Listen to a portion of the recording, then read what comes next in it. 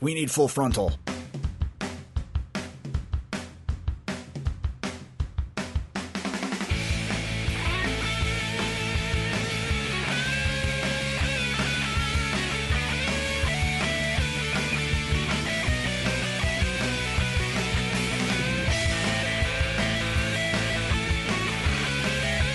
Misinformation Podcast contains themes and subject matter that may be inappropriate for some audiences. Listener discretion is advised. I wish I grew up in Metropolis, and I wish that Kramer could have been my best friend. He's cooler than my best friend. Now I don't know about you, but I always wanted to hang out on the Cosby Show. Bill is the coolest. J-E-L-L-O. And I wish I was cool just like Izzy Slater. I wish I was bad just like Darth Vader. And I wish I had a girl like Lois Lane tonight. Welcome to a very special, again with the sound, 5th episode of Misinterview, the second podcast in the misinformation family of podcasts. I'm really excited about this episode because it's a close to home episode for me. My goal when we first started misinformation was to start bringing on folks that I knew that were talented and that were getting work and to talk to them about the entertainment business and things like that. So instead you got me. Right. Oh, I'll get there. You'll have your moment, sir. So I wanted to bring in, to kind of reach those feelers out, originally with stand-up comics and things like that, to bring in people who are working and could talk about the industry. Since we're from Iowa, and a lot of our listeners in Iowa, they don't get that experience. Or to know things aside from listening to like Nerdist or Smodcast, and even that is a lot of it is just name dropping, and it's not, hey, this is how the business works. This is a funny thing that happened. So being the fact that I went to school for theater, got a degree in theater, you would assume that maybe I might know people working in the entertainment industry. That has only become true recently. So the guy we brought on for today, the only show I believe we ever worked together on was the Visha production of Oklahoma, where I played a Persian peddler who was a womanizing scoundrel, so not too far from reality. And I played a 70-year-old man, so not too far from reality. Ladies and gentlemen, my friend Tony Forsmark is here with us today. Eric's here as well. I'm here. Hello. Yep. Let's just get right into it, Tony. You're living in L.A., living the dream. I'm it? I'm there. Been there. What is it? 12 years now. Jesus, and that's thinking back to when we were in school together, doing a lot of crappy theater, some good theater. It doesn't seem like that long ago, does it? It doesn't. It doesn't seem like very long at all. And part of it, is the times that we've lived in since then have just kind of been a roller coaster. Yeah. In my mind, and especially when I went out there, it was 2001, and so great timing. Yeah, and so it was. We were in the middle of an actor's strike, right, as it stood, and then we had 9/11, and so everything just kind of got really weird, especially in the entertainment industry everywhere, and it's just kind of, like I said, been a little roller coastery since then. It's kind of evened out a little bit lately. Right. But now you left, so that means you left Iowa State. You finished up before I did then. Actually, what I did is I tried to be judicious about it. I had some gen eds left. Okay. And so I did another year here, just finishing, here, meaning LA, at one of the community colleges there. Oh, okay, Just do my gen eds. I still got my degree from Iowa State. Right. But that way I could still be there and not have to wait tables. So you basically did that out of nostalgia, because if there's anything that I've proven, it's a degree in theater from Iowa State fucking means nothing. It's odd, because I agree with that to a large extent. Right. But I think the one thing that, especially a school like Iowa State, where it's a smaller theater department, the stage time that we got amazing. compared to some of these larger programs, it was beneficial. I mean, if nothing else, just to give you that shot of confidence, that idea that you know what you're doing on a stage. You know? Right. Well, and so you're at Iowa State, did quite a bit of theater there. You get out to LA and you have to start auditioning, and I imagine it's a completely different process because you're fighting for roles, whereas we just they divvied up the roles amongst us. I mean, to be honest, I wasn't getting leads because I was fantastic. Yeah. What? Too fabulous. Yeah. Well, I mean, it is, and that is where educational theater kind of fails any actors coming out, is that they don't know the business of show. There's a lot of, it's 90% business, and once you get you got to have the talent, you got to back it up, but it's a lot of work, it's a lot of hustle, it's a lot of meeting, it's not anything that you get prepared for. Well, and they never even spoke about it. I mean, to my knowledge, we never, we had these survey courses where we were supposed to be going in and learning about the business of theater and the business of entertainment, but they never really brought in agents. They never brought in people to talk to us and be like, look, assholes, I know that you enjoy being on stage. I know you enjoy telling some yucks, but you're not going to work because you're not good at it, or there was very little critical or realistic real world approach for us. Yeah, I mean, I agree with that to an extent, because I mean, as time has gone on and going through my own journeys, I hate to ever say that somebody shouldn't do anything. Right. But I mean, we obviously knew there were some people, and there, you can see anywhere you go that there are actors or dancers or any artistic people that just aren't going to make it at that level that they want to make it at. Not because of lack of drive, but just because there's a certain je ne sais quoi that certain people have, or, a degree of nuance. I would have found it helpful if someone would have told me, look, let's back up off this a little bit. This will be a great hobby for you. Well, but see, that's the thing. I mean, if anything, I've noticed that there's always something for somebody. Yeah. But you got to know what that is. Yeah. Still looking. I mean, it could be. I mean, you could be looking for a while. But you know what? That's something for me is probably going to be a pine box. That's going to be the thing that I'm really good at. But I mean, there's been some people that I've met that I'm like, wow, I'm surprised that you're in this industry. But they would hit like a certain character type, or their type was just so unique that when be it commercials, because I mean, when you're out there, your bread and butter is commercials, because you will get paid much more on a single commercial than you ever will for even a guest spot on a TV show, especially if it's national, and it's huge. Yeah, and so the quirkier, or sometimes just the stranger, or more detached show, or sometimes that will work for you on that. So I hate to ever be the person that says, well, you should never do it, because you never know what that is. Because I remember when we were at Iowa State, Larry Bud Melman came and for one of the, I think it was for one of the Vishas, and that guy was exactly like what you see on TV. And if you ever told me that guy was going to be a celebrity, I was like, really, he is? But he found a way to make that work, or somebody did for him. I don't know if I'd say. And I don't. Yeah, I agree. I don't know how that happens. But he's like the Menards guy, and this is only going to resonate for those of us that live in the Midwest. You look at Ray Schmanzda, the Menards guy. Save big money at Menards. Right. It's a home improvement center, and that guy worked forever. Yeah.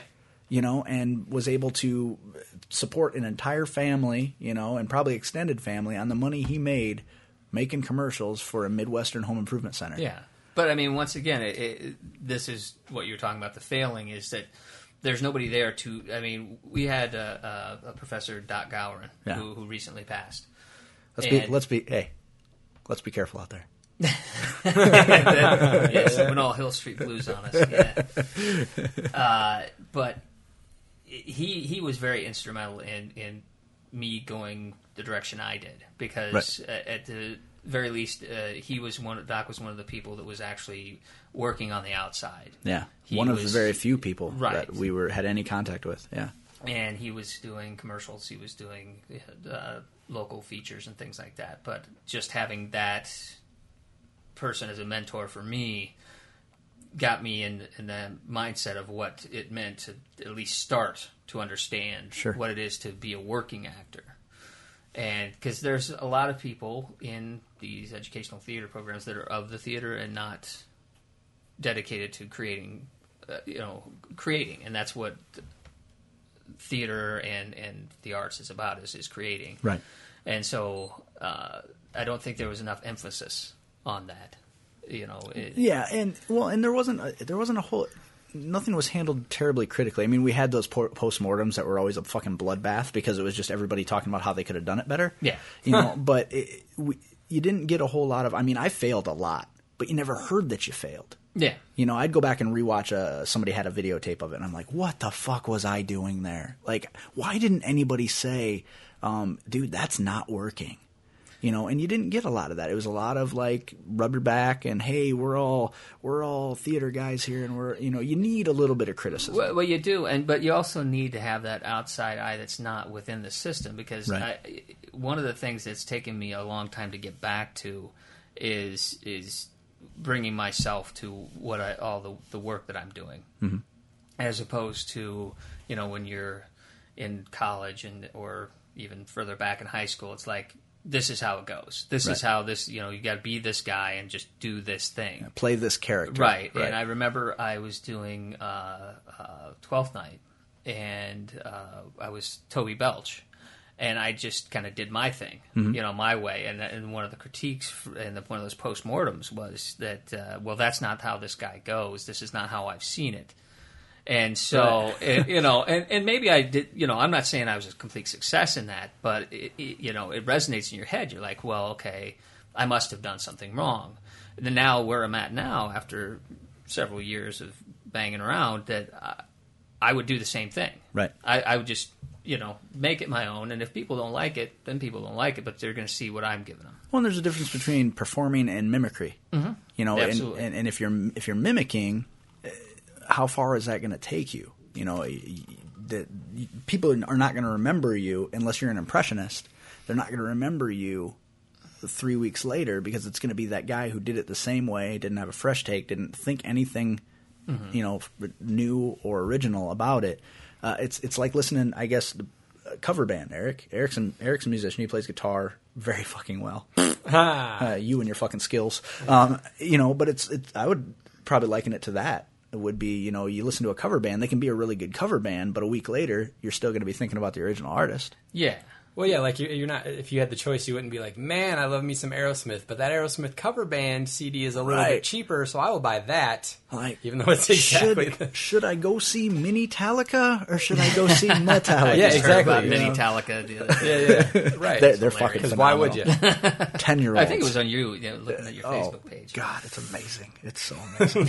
You're still. These kids are geniuses. I don't know who's marketing them, but I think the drummer's driving all of their. Is he's he? the marketer. And I posted that video without asking them first. Yeah, he'll get you. Little Lars is going to kick my ass.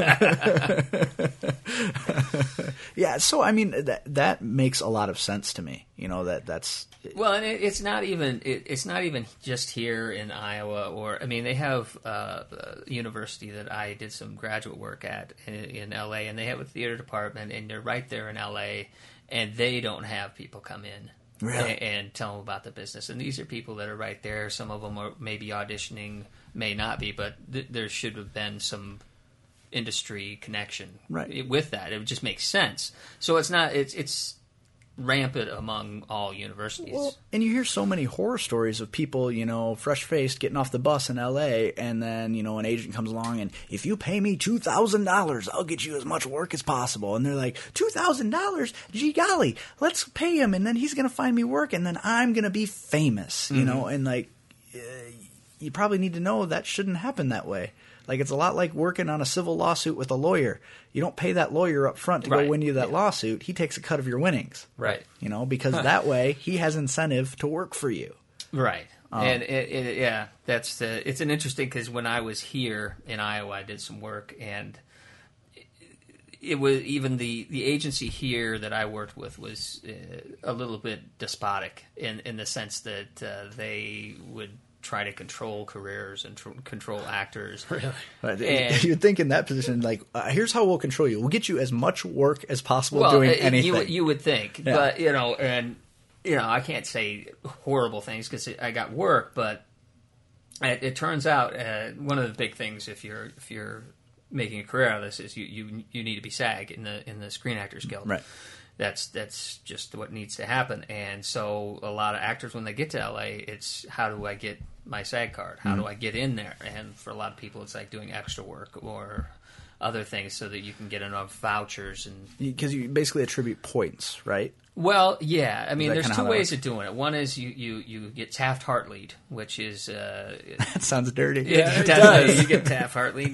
Someone's going to make a move out of that.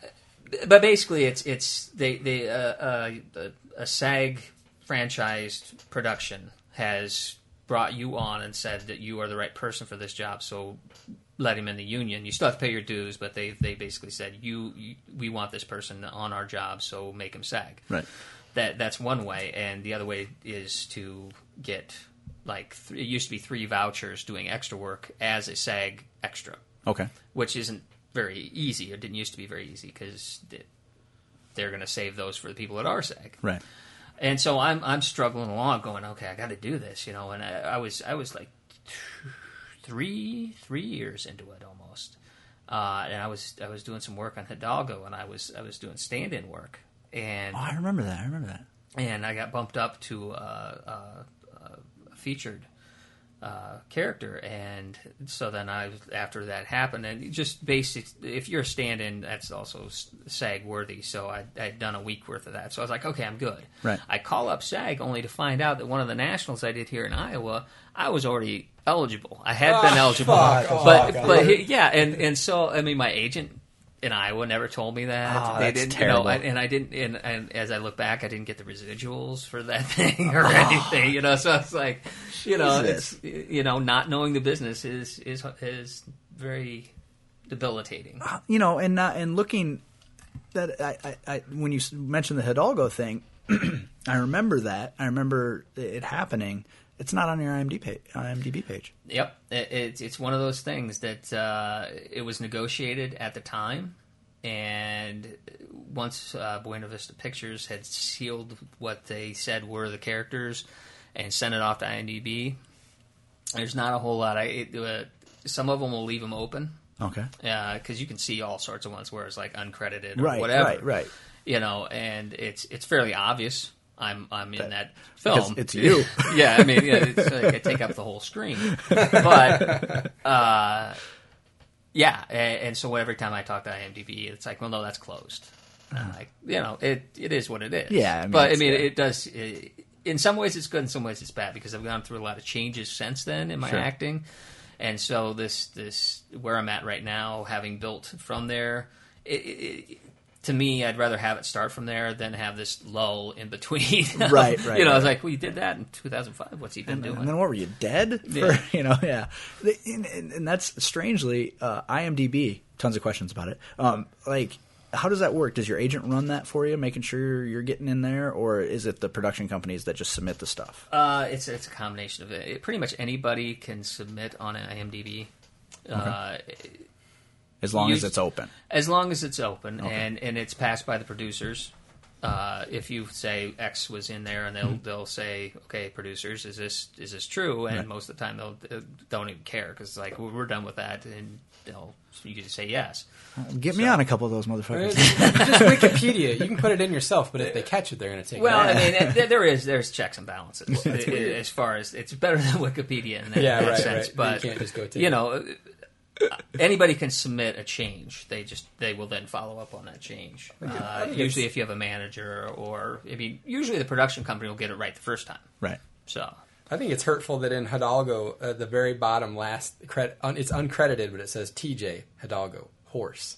Yes. And then when you yes. click on it, it's like, Well, let's be fair. Did you know the horse was purchased by Vigo after shooting? That's probably why he's on there. That's Well, Vigo's and let's horse be fair. now. Let's be serious. It was about the horse, so Yeah, I mean, that's true. I'm not going to fault the horse. That he got That's just being- weird. I'm like, that's- come on. He's uncredited, but he's in it's there. like- So isn't he credited? It's like Secretariat being in the top 100 Right. athletes. You know, it's like some guy who's like lived his whole career working hard, and this horse beat him out. You know? But ultimately, I think the rub is just you're like, oh, I was eligible for that SAG. That sucks. Oh yeah, does suck. Thank no, you, I mean, Iowa I mean, agents. literally wasted a couple years. Where you know. could have been getting SAG work. Well, regular. SAG work, and it's a hurdle in getting representation Mm-hmm. because most agents are very reticent to take on emerging talent in that Sure. respect. So you got to hustle to get yourself to that position, and then hopefully that door will open and Right. you'll go through Yeah. the next hustle. But yeah. In that kind of leads us to talk a little bit about. I guess we should probably give folks a little bit of background. So you had Hidalgo. You did. Was it Criminal Minds? Yeah. That it's on part of your demo reel, and I'm like, holy shit, he did like a lot in this episode of Criminal Minds. It's not just like he was 15th pedestrian on the left. Like I'm watching, and I'm like, that's totally Tony. Like everything in that is shit he probably would have said if he stumbled upon 12 bodies. Well, and that goes back to what I was saying. I mean, about finding yourself. Right. It's like, yeah. I mean, you got to find the reality of that, and that's what I was like, yeah. Yeah, and I'm also like, it's weird too because Tony's playing a guy working on a physical labor crew. I am a guy. And that's why you are currently tied with Joe Spina as top 2 people I hate. So there's that. You got that going for you, which is awesome. That's, But the weird thing is that at the same time I had that Hallmark commercial running, which is like completely different. I mean, it's like this sensitive dad thing, you know? Right. So it's yeah, it's it's just great. I joke with Joe and I joke with Tony about but I couldn't be any more proud to see, and not that it has anything to do with me, but to guys that I shared the stage with, that I worked with for years, and to see you guys go on and be able to do things is pretty fucking cool, man. Shut up, dog. That's He was my just checking saying, I moment. know, right? Yeah, I know, right? But that's funny enough. Joe and I actually auditioned for first time ever. In some ways surprisingly, auditioned for a commercial, the same commercial. No, it was a commercial or a feature. I don't even remember, but we were both in the same room. And you're like, hey, yeah. Yeah, we're like, hey, Joe. I Well, know you. here's LA for you. Joe and I literally live 3 blocks away from each other. Really? Yeah, and we hardly ever see. I mean, it's just like things you just go. Well, and you hear that. Like, one day he sends me a message and he says, hey, I ran into Teresa Sciortino the other day. And I'm like, oh, that's really cool. How is she? And then it clicks in my head. He doesn't know Teresa Sciortino the same way, like I knew her before I even joined the theater program. Oh, yeah. Like, I met her in Acting 1 and Shirley's. Oh, Simon. Acting 1 class. And then Teresa moved away. So he's living out in L.A. and meets her. And she's like, oh, yeah, I went to Iowa State. And then they get to talking. And, oh, by the way, do you know Zach Barclay? And he's like, absolutely. We were roommates. Yeah. And it's just so fucking weird. You move clear across the Oh, country. you don't know. I mean, here's the deal. I was in the theater program before we were together. Right. Carnally. And I lived in this place called Sherman House that was where a lot of theater guys lived. And one of my roommates was Nate Mooney. And that was probably, 95, something like that. And I was working on the Riches when I was doing this extra work. And in walks my roommate. He's doing a recurring role and I'm just like, well, hey Nate, how are you doing? And you're trying to play it off like, yeah, I'm here doing work, and he's, but it was good to, it's amazing after a while how small the world gets out there.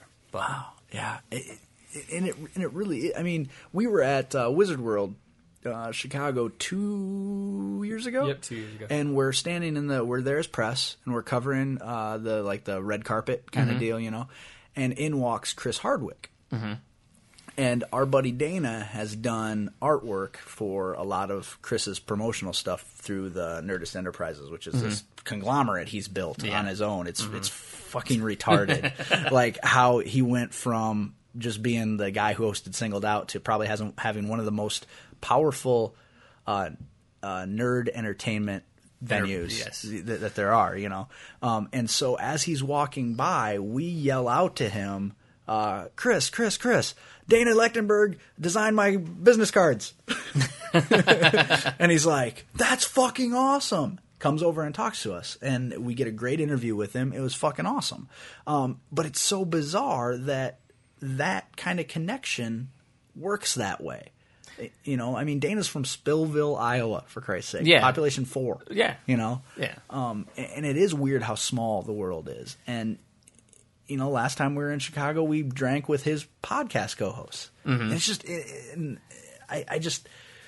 I'm 50% bitter and 50% in awe, you know, because it's like, wow, we meet all these cool people, and then we come back here, you know.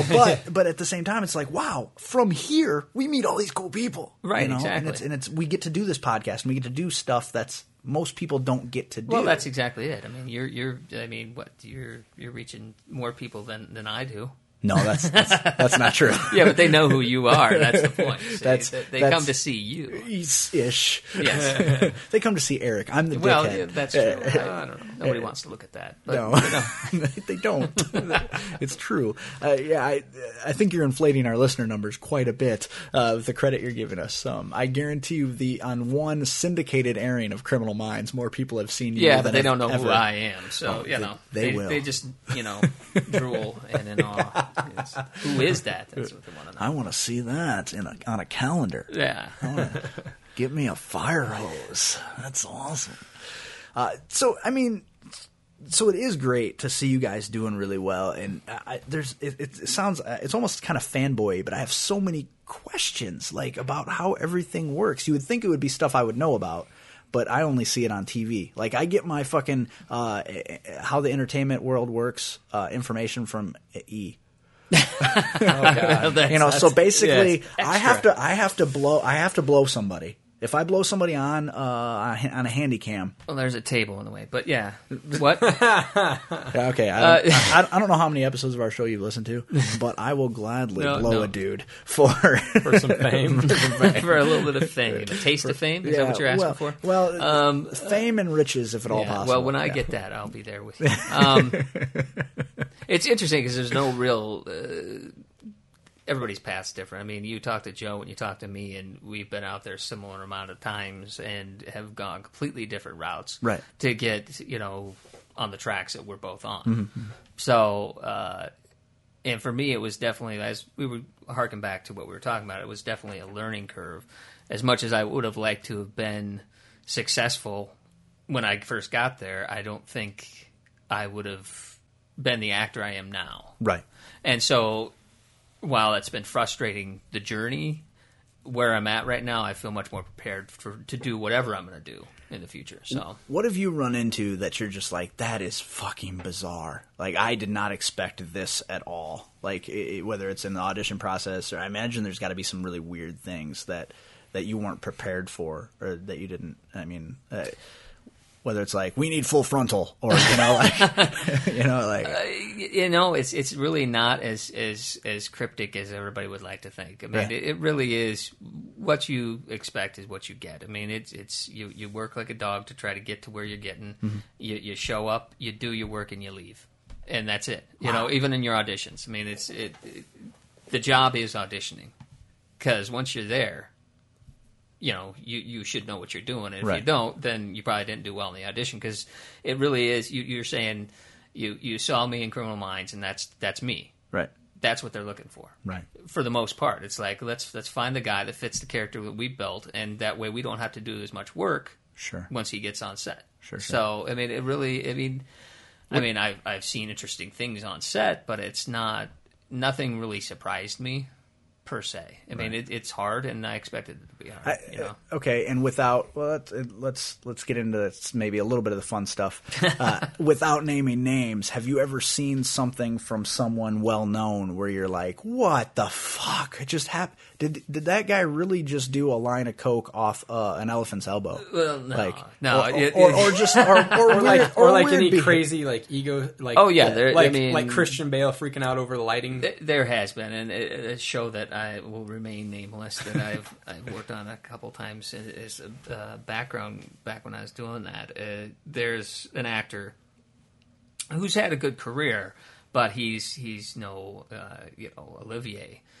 But he was given the director a hard time because there's a thing called first team, second team. First team is the actors, the main actors, and when they're setting up a scene, they have the stand-ins at second team so that they can stand there and just do nothing while the actors are preparing and getting their lines and everything. Well, they wanted to set up this scene, and the director really needed the principals, first team in there, and he asked them, and this actor just went off. He's like, that's a second team deal. I don't do second team, and just made a huge big deal. And he turned to me, and he was I happened to be next to him. And he was like, the director was, I worked with Sally Field last week, and she won an Oscar. Because just offhand, people really liked her. But she would sit there off to the side during other shooting, just waiting, asking, in case we needed her.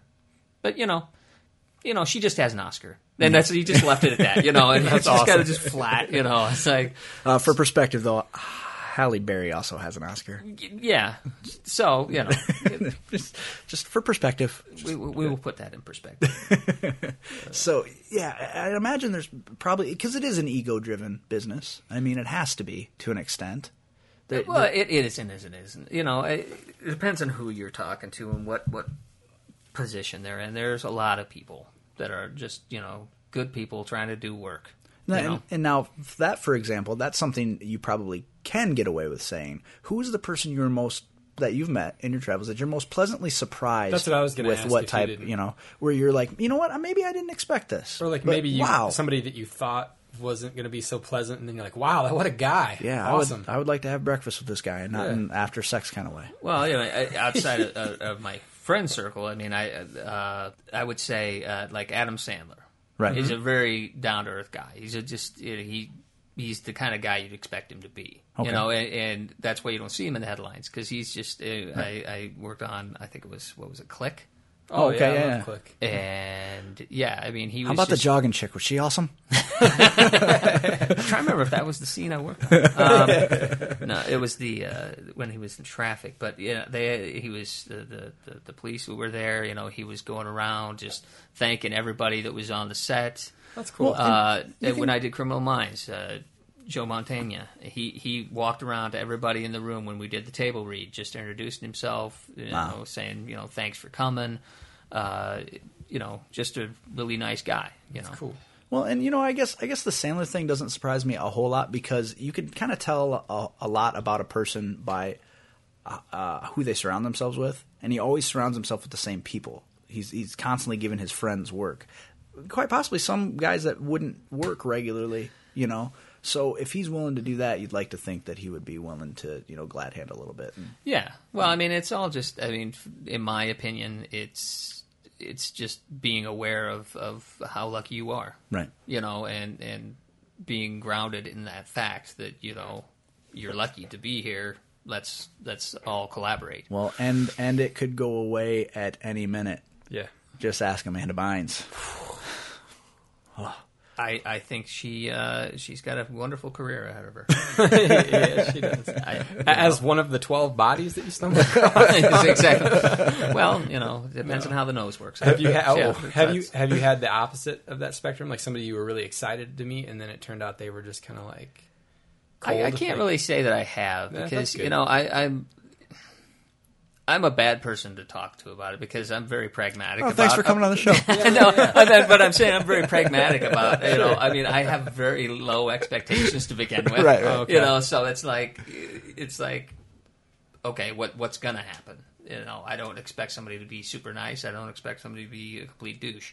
Kind of expect them to be a people. Yeah, because that's who I am and who I surround myself with is just real people. And if they're not, then I know they're not, and I just kind of that's just the way it is. And I'm just at work. Yeah. I can guarantee you that 75% of the people I work with, I have personality conflicts with. So it would make sense that in any business you would have that. It is, but I hate to be like, it's not elitist, I guess, but when you're working in the arts and you have to collaborate to create something, I mean, it requires that there be a little bit of camaraderie, a little bit of give and take, because otherwise you're all working towards this one goal and coming at it from so many diverse different ways that if you're not, it can be an impediment.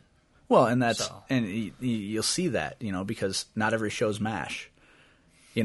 Sometimes you'll get... And I'm going to name drop one of the people that I am in class with is Gene Reynolds, who's one of the producers for that. And you have not met a nicer, more down-to-earth guy that everybody respects in Gene Reynolds. And they should, because he made the greatest television show of all time. And he's, I'm seriously full of insight. And it's, just I'm blessed that he's in my world, because it's not often you have that happen. And strangely, when we were talking one day online, and Tony was going through the people who he works with regularly in his class, and when he said Gene Reynolds, I was like, I'm not going to let on that I think, to me, that's the biggest deal.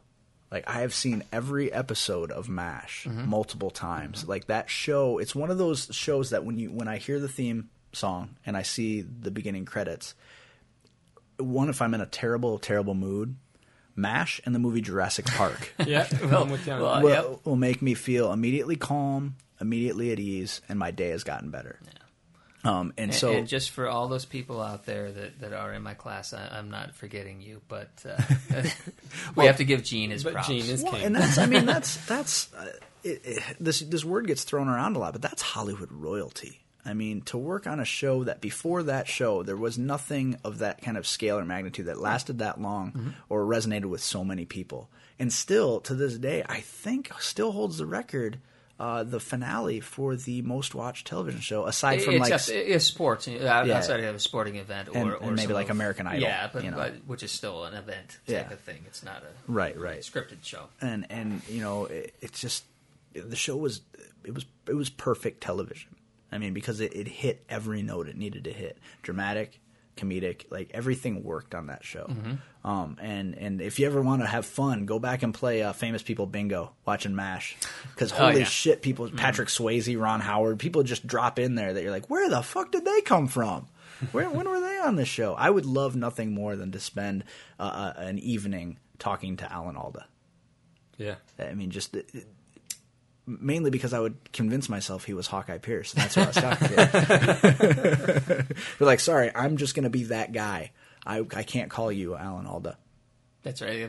I mean, I have my Hawkeye Pierce outfit everywhere once in a while. My my khaki cargos and your Hawaiian shirt. Hawaiian shirt. Yes, it's like. Yeah, and that's and that's actually kind of an important thing to touch on too. Is you're still actively taking acting classes. Yeah, and that's common. That's what you do to try to stay sharp, right? A majority of people, yeah. Right. Yeah. The place that I study at has been around for 35, 40 years. It was started by this cat named Milton Katselas, and Milton was a very insightful guy. And he passed about 3 or 4 years ago, and it's one of those things that we've had people that have been in that class for nearly the whole time. Gene, Doris, Roberts, that have been there the entire time, just honing their craft, and that's why they are as good as they are. Not that they weren't good coming in, but because they wanted to continue to be good and learn. And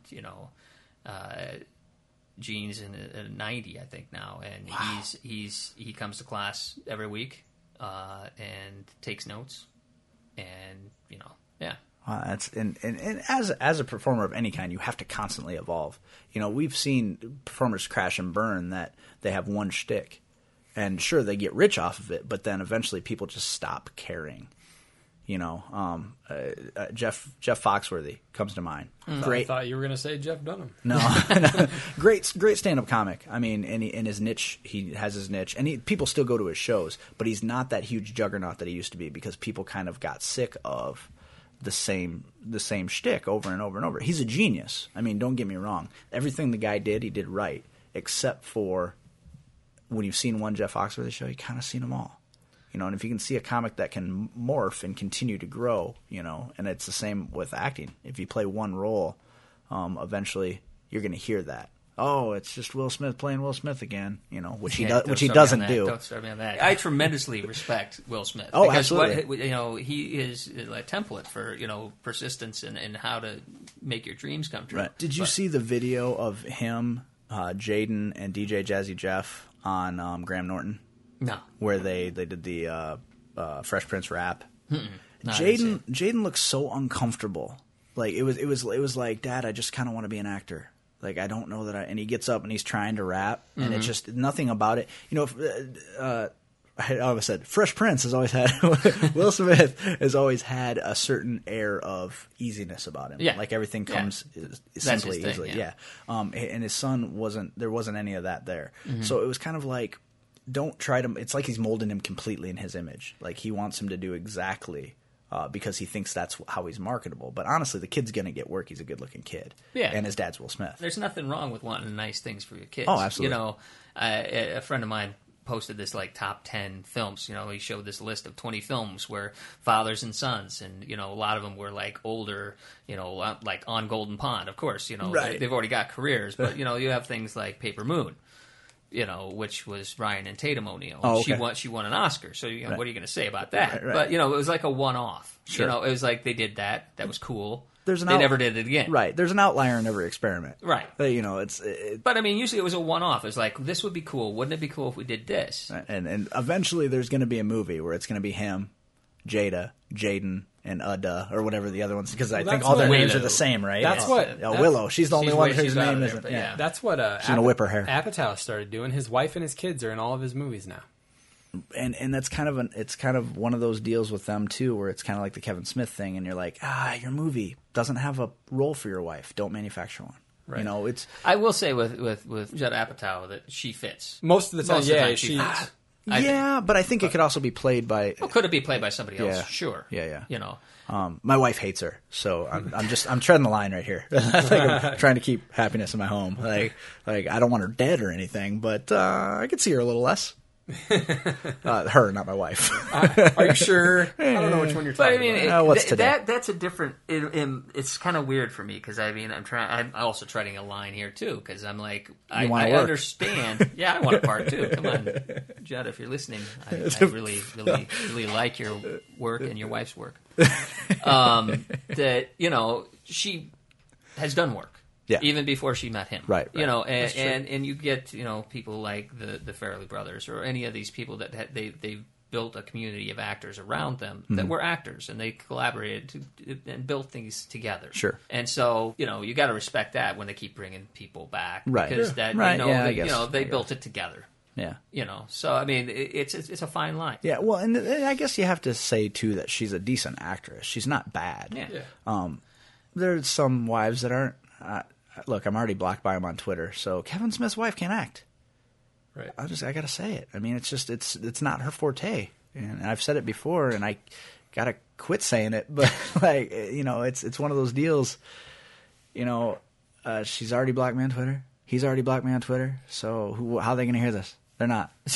You know, Brian Johnson might listen to this podcast once every 70 episodes, so maybe he'll hear this one. And I'm sorry, Brian. Well, because I'm on it, you know. Right. It's gonna be your draw. That's understandable. It is. It's true. I teased it on Facebook yesterday. Truth, I saw it. They're going to be beating down the doors and going to be like, what the fuck? Now, that being said, if anybody wants to hire my cute daughter for millions of dollars to put in their feature film, and I will ride in her coattails, I will do that too. But the Will Smith thing is interesting because, you know, he's got some projects that they've been, you know, kind of in works for a while, like sequels to Independence Day and Hancock. And how's he going to work his kids into those? Like, he's going to do that too, you think? I don't know if he... I mean, if you look at it, no, he doesn't. It's Pursuit of Happiness. That was something. And this is where I stand on it. I mean, that was good. I don't mind that because it was that worked. I like that. And the naivete and all that worked. Wasn't Will Smith a producer or something on that Karate Kid? Don't fucking get me started because it's not karate, it's fucking kung fu. But they still call the fucking movie Karate Kid, which pisses me off because they're fucking just shitting all in the fucking mouth of anything. Let's be the definition of kung fu. I mean, kung fu is wide. That's a wide. But kung fu is Chinese. Karate. Japanese. Yeah. Granted, karate came from China originally. It made if I remember, Ralph Macchio was in China. He's the same age. No, he's Okinawa. Which is in Japan. Yeah, you just said China. Sorry, yeah, I did. But he's Chinese, so he's karate, right? I mean, he was in Japan, so that's karate. Karate, right? Yeah, it was. But the Jaden Smith flick was still called. That wasn't. God damn it! You went a long way to get me into that, didn't you? So that's one of those things. How did that happen? Was Will Smith attached to be a producer on that film first, or did his kid get the part and then they're like, "Hey, my dad wants to produce this film that I'm going to be in"? I don't want to. How do those pieces fit together? I think he only got the part because of Will Smith because he wasn't right for that role at all. It was silly. He looked ridiculous. Nothing about it. I mean, the only thing, he was flexible. But other than that, it was really hard to take. Hey, you can never say because look at who the previous Karate Kid was, and she's got 2 Oscars now. Yeah. So who knows where that's going? And Sandra Bullock has 1. I'm just going to keep bringing it back to fucking reality here. Grounded.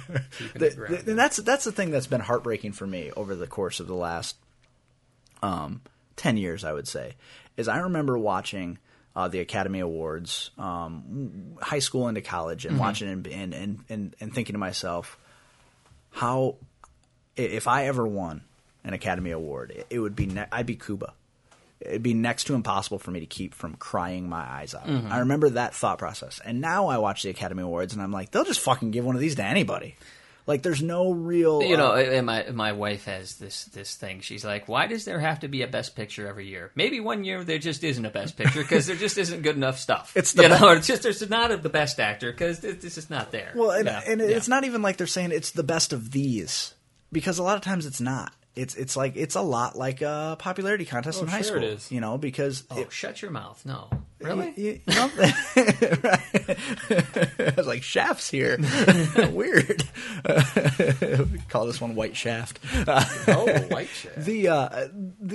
It's just weird to me because there used to be able to watch the Best Picture nominees and and grab the movies where the Best Actor nominee came from and go, wow, this is something really special is happening here. And I don't know that you necessarily by fact see that all the time anymore. Well, especially since I've gone to 10, but yeah, that's kind of ridiculous. Also, like 10, really, but to go with my wife's theorem, if some years there isn't even 1 and you're spreading it out to 10, and it's like Snow Dogs 5 is congratulations. Congratulations, you're king of the retards. Way to go! You did a great job this year.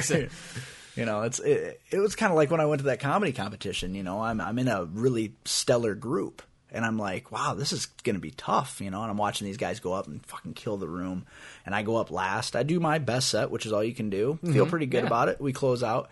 And they picked the 2 guys. I wasn't one of them, but I felt good. I was like, I got beat out by some really stellar comics. Yeah. And I stuck around to watch the first half of the next group, and I'm like, son of a bitch. Why couldn't I be in that group? That would have been fucking tits. It's like when I wrestled for a little bit in college, and when I was in high school, I didn't even make it to state. Yeah. And so then I go up to this small Division III school in Iowa, and I to try out for the wrestling team, I have to wrestle the Wisconsin state champion, who I then pin within a minute and a half. No shit. And I'm like, why was I not in Wisconsin this whole time? Because apparently I would rule Wisconsin. I would have been a wrestling god in Wisconsin.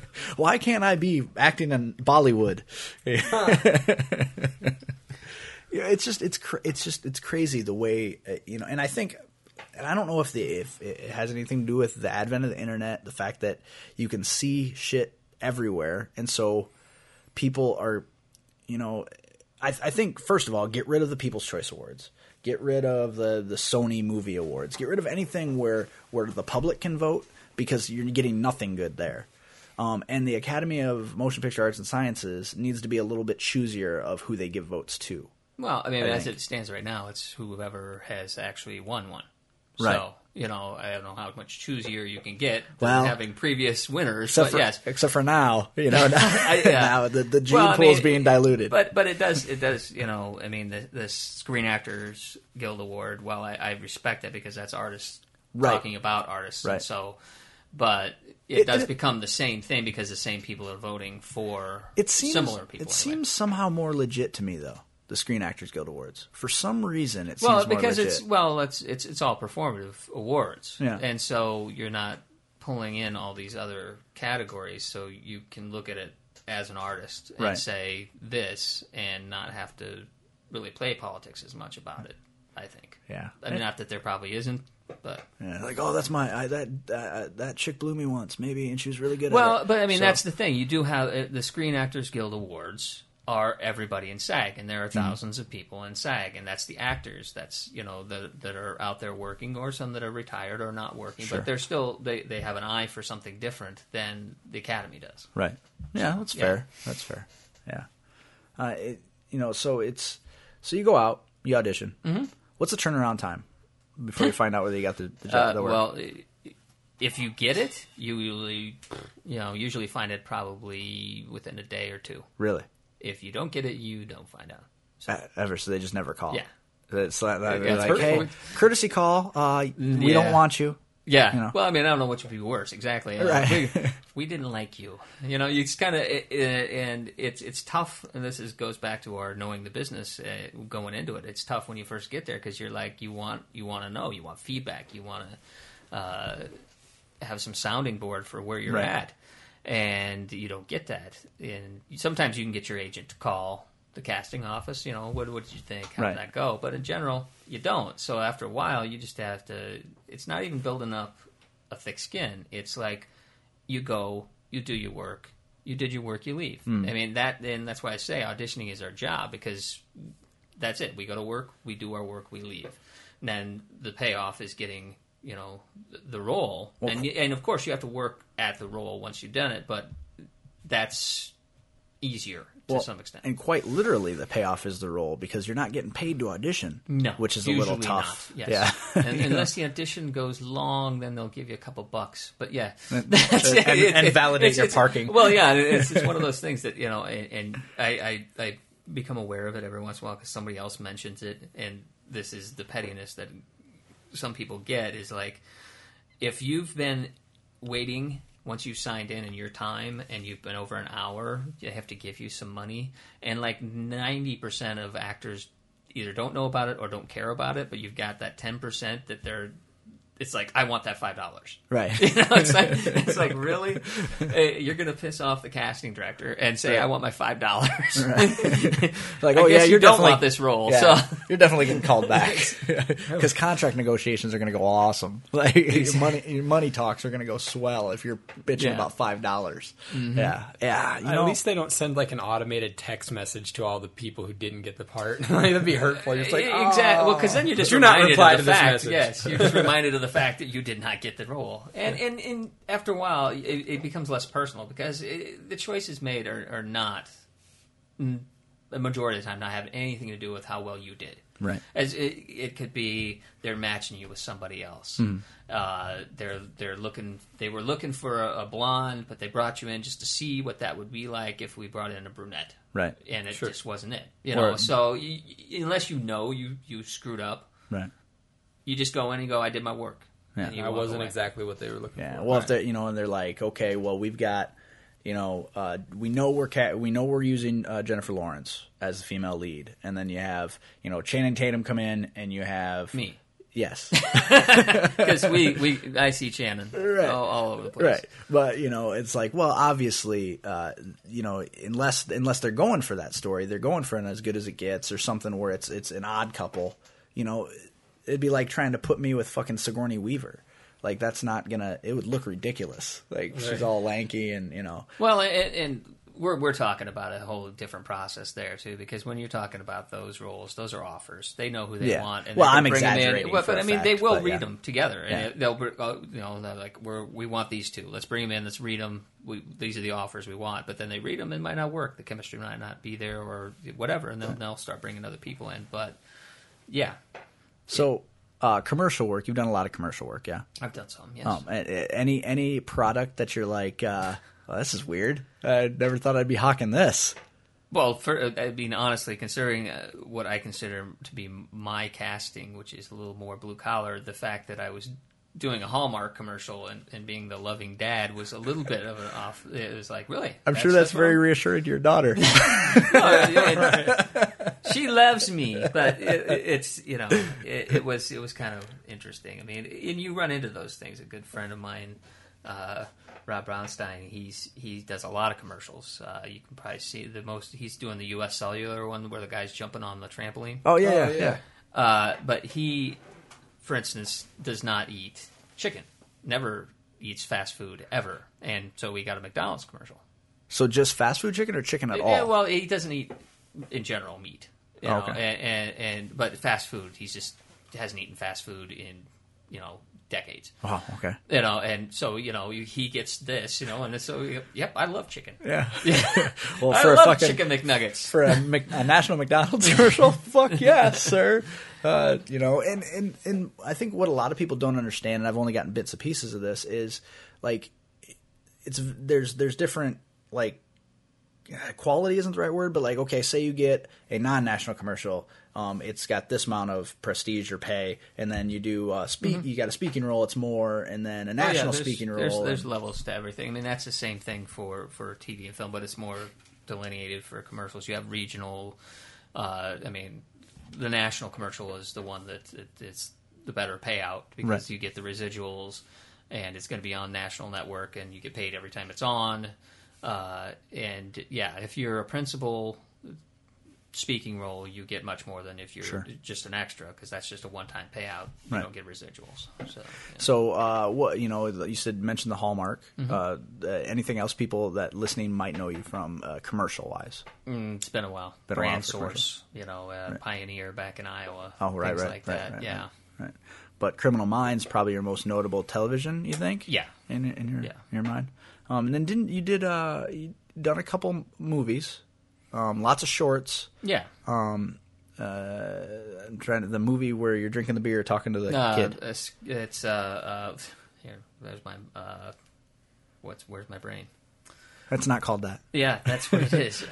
It's got I'm sorry, David Crabtree. It's his project, Broken Dreams. Yeah, that's the one. Yeah. Now, is that direct to video, or where can people find that? Right now, I'm not sure where Dave has that. Dave's a great director. He does directs on Psych. He's their lead editor as well. Oh wow! And I think he's trying to work a video deal out with that. He just wants to. It's a weird thing with the advent of the internet, and you have things like Funny or Die and all these other things. You got to protect your own content, because as soon as you put up something on the wrong site, you can lose control of that. Oh, absolutely. So it's kind of been festival circuit. Now what are we going to do with it? Sure. Type of thing, and that's what. There's probably about half the stuff that I've done. It's just like, let's just hold on to this, figure out what we're going to do with it type of deal. But, well, and we've dealt with that, like James Burns. Yeah. They wrapped a movie called Blackjacks. God, probably 2 years ago, a year and a half ago, yeah. Probably. Still hasn't come out yet. It's just they're just sitting on it, and can't wait, because we had the entire cast save the females.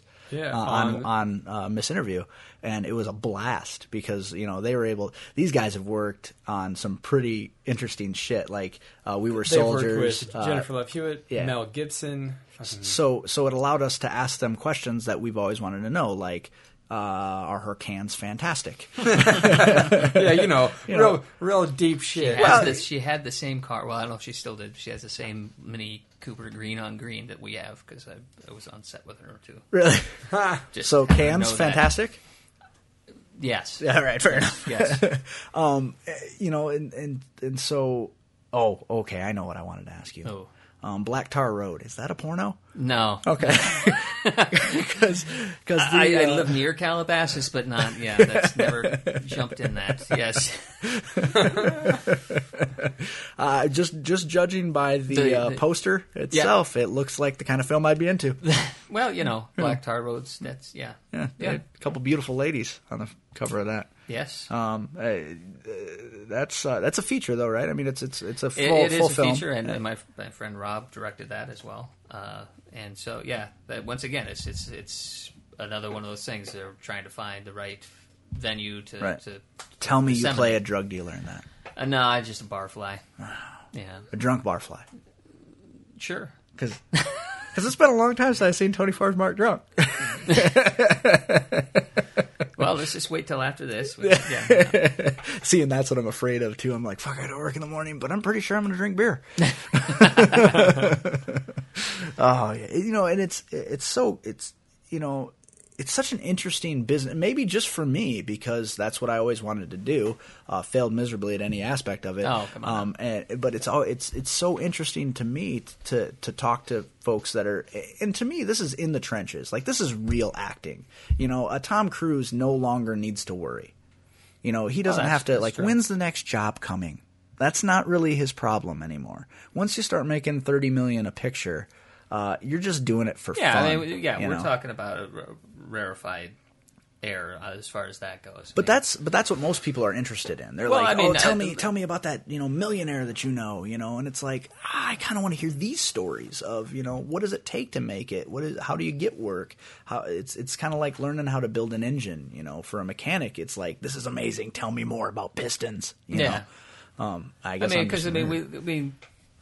it is interesting because you have that offer only crowd that, and we have pilot season every year in the spring, and you just sit around and wait basically for a majority of the actors, and a lot of people get really up in arms. It's pilot season now's the time to move, it's a feeding frenzy. Well, it is a feeding frenzy, and it's kind of odd in a way because pilot season is only going to be for like 5% of the people, right? And for a series regular, it's going to be so few amount of people, right? And so it takes a while to just go, okay, it's pilot season, but I've still got other work. There's other things going on, and the things that I'm going to go in for pilot season are going to be the same things I'm going to be going for normally. Mm-hmm. It's going to be the guest star or the co-star in that thing, So, and that usually happens later on in the process anyway. So when it comes, if you haven't done your work up to that point, which means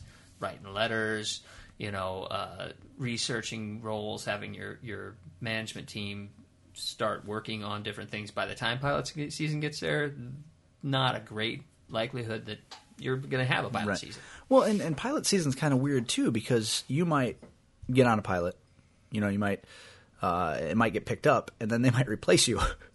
They might say, well, we like these 4 people, number 5, A little bit less so nowadays because there's so much money involved, and that they try to get it nailed down pretty hard the first time, and there's a lot more names involved now than for the most part, for most of the big pilots, they have a name attached. Right. And so then they build around that, and they're pretty set in what they're going to do. I mean, very rarely will they. I mean, they will have done all that work before the pilot because they will have tested the crap out of it before they even get to filming. Which I suppose makes sense because as many channels, as much content is available to go to television anymore, you kind of have to have something attached. Where you will see that is if you have a spec pilot or something that somebody's been working on for a couple of years, and they say, okay, we bring this to Sony or bring it to Warner Brothers and say, this is our idea, and here it is on film. They'll say, okay, we like the idea, we like the scripts, we like all this, but then we will then recast it. Right. At that point, once in that process. But if they've already got like somebody writing a script and they know what they want, they're already building it. So it used to kind of be, back in the day, it was almost like using studio musicians for a pilot sometimes. The process is long, and so yeah, you will. I mean, I've done several table reads for different pilots, and with the hope that maybe you'll be drug along in its wake. but Sure. never having the expectation that even if you like the role, you just kind of keep on it and say, hey, how's that going? But you know that if it's a meaty role and it gets to network, you're not going to be that guy. Right. You know, you might be another guy somewhere along the line, but you're not going to be that guy. Right. Well, I think in your outlook is refreshing because it's very positive. Two, it's realistic. And you don't see that a lot when you're talking to people about living their dream. Like, if it's your dream to do a job X, very rarely what you get is somebody talking about how I am the perfect person for this job. I am awesome. I'm going to change the world. I'm going to do this. You have a very blue collar approach to it. Like, it's a job. You're going to fashion yourself in such a way so that your resume speaks that you're better at this job, and you're going to keep working to get better. Yeah. Well, I mean, I'm not going to say that I don't have aspirations to wanting to be on that stage. Right. I mean, that's why everybody, just like anybody who does any job, they have an expectation of what they're going to do in that job. Sure. It's just, somehow when you talk about show business, people have that expectation of you, and you go into it with it. I mean, unless you know somebody that's already been doing it, you have that expectation that you're going to go in and it's either you're going to be a name or you failed. And some people can't handle that. Right. So they go in and they see what it is, and they leave. And I found out pretty quickly, and I had an idea before I even went that I'm not going to just walk in and get a series. I'm not just going to walk in and be successful. I know I'm going to have to work at it. Right. And that's what you have to do. I mean, Well, even people that have been successful and have to make comebacks. I mean, it's you get off the radar for a certain amount of time. And you were, even on an A-list show, but it's been a while. You have to work to get yourself back into that flow. Well, and I was just thinking about that the other day because somebody was saying something about they were trying to bring Friends back. like not just a reunion, but they were trying to actually bring the show back. Wait, and I'm like... Somebody was? I can't remember who it was. I mean, somebody involved with the show, Yeah, or just somebody? Well, yeah, it was on some entertainment site they were talking about, and I'm like, first of all, who gives a shit about that group of people anymore? Because the whole appeal before was that they were young, they're in their 40s now, and now they're all married and they're all doing the shit that everybody does in life that isn't terribly interesting.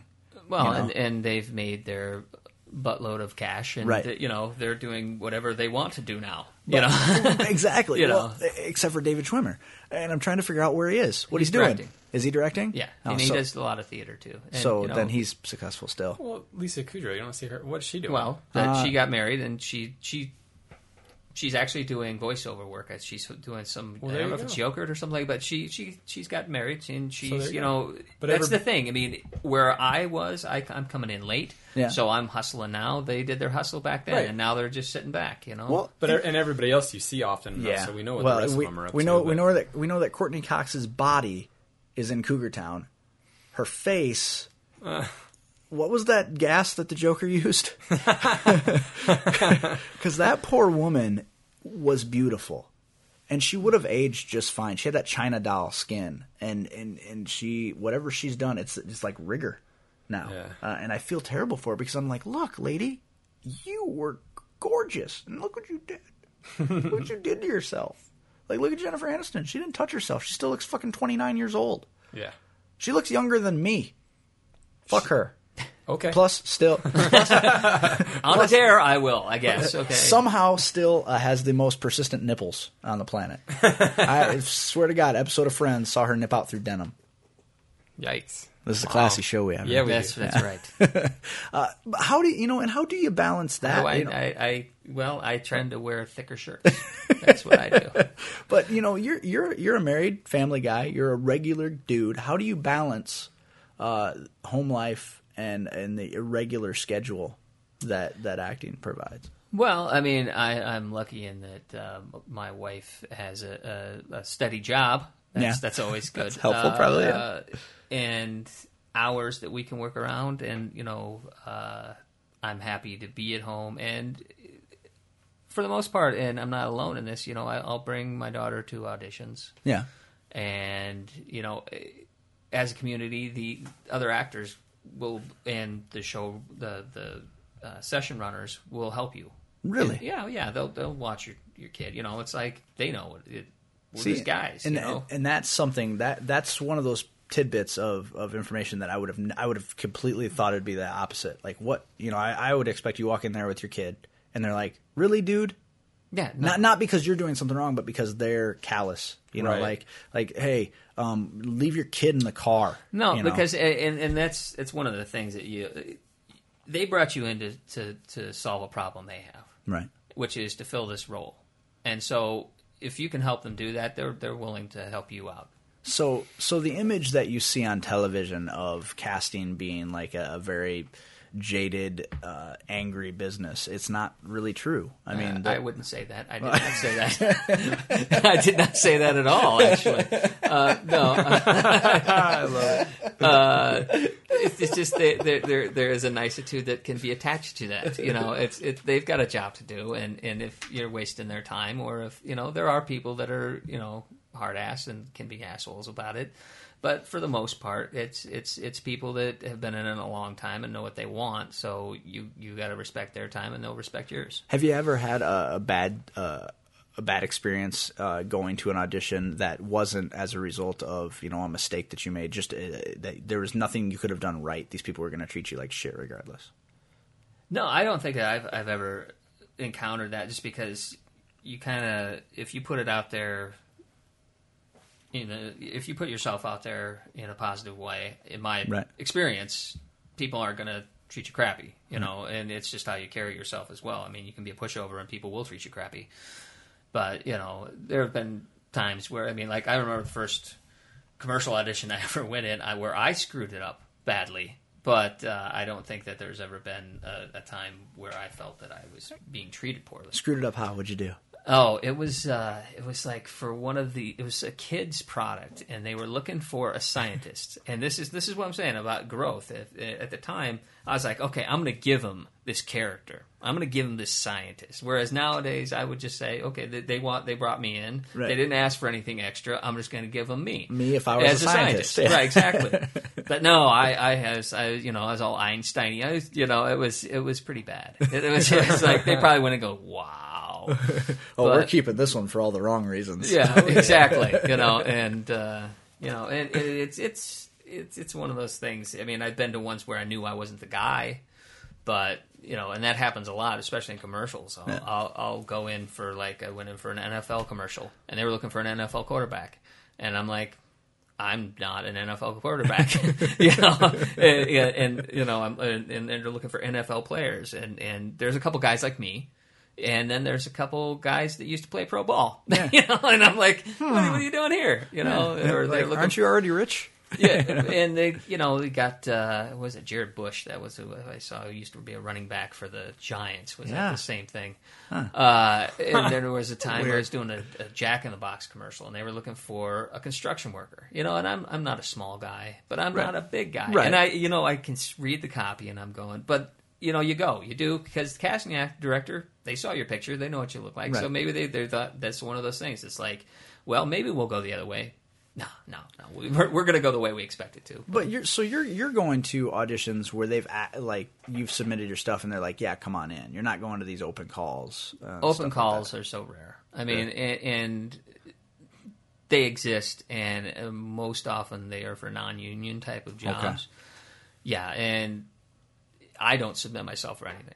So your representation does. Because it's fairly closed system as far as that goes. Sure. Yeah. So but I mean, so I guess that would probably be more of and maybe that's where I'm thinking, you show up to an open call with your kid and want them to watch your kid, they're probably gonna be like, next. Yeah, and I've had friends that have had experiences with these open calls that are just like out there, projects that once they figured out they were there, like, ooh, I don't know if I want to do this, because it's, kind of, there's some shady stuff there, So this is what pornography smells like. I mean, I've had this recent experience where a friend came to one of these auditions, and there's like... Came might not be the best words. Now I want you to wield this sword, but take your top off. I was like, what? Wield a sword with top off. Sounds legit. Yeah, why not? Dude friend or chick friend?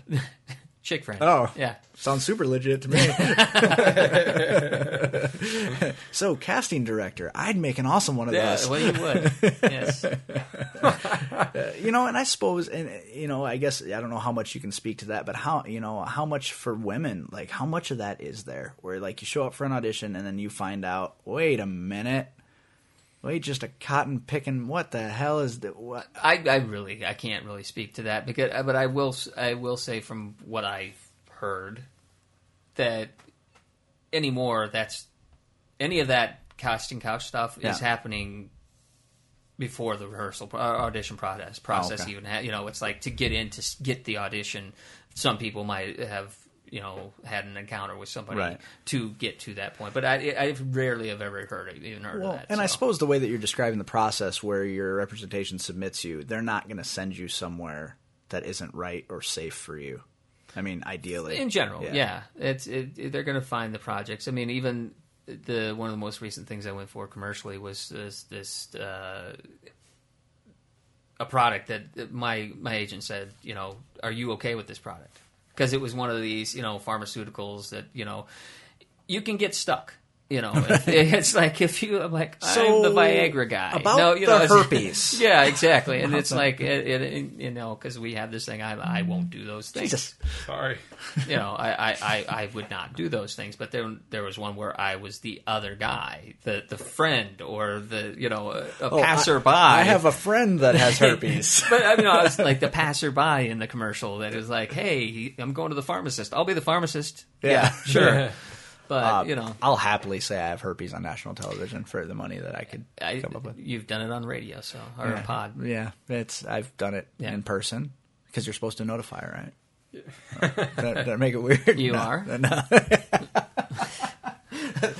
Tony's like, Zach, you and I need to have a talk. I remember that one time we got really drunk and we did. Oh, you probably don't remember that. Remember how I used to wrestle in high school? Well, I pinned a couple guys from Iowa too. Yeah, I guess I don't understand.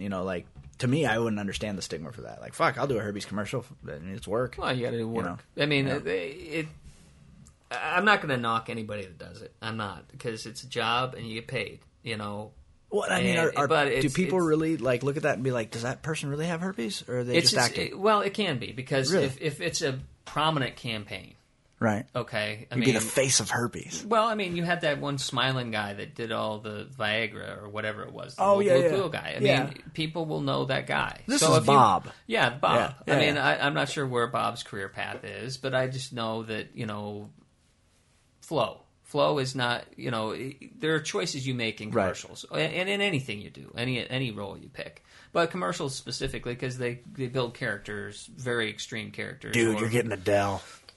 Especially nowadays, it seems like commercials have become like a character, like a continuing character-driven. Well, it's always been. I mean, you've had like Mr. Whipple and things like that. Right. But you look at the guy that used to do the Sprint commercials.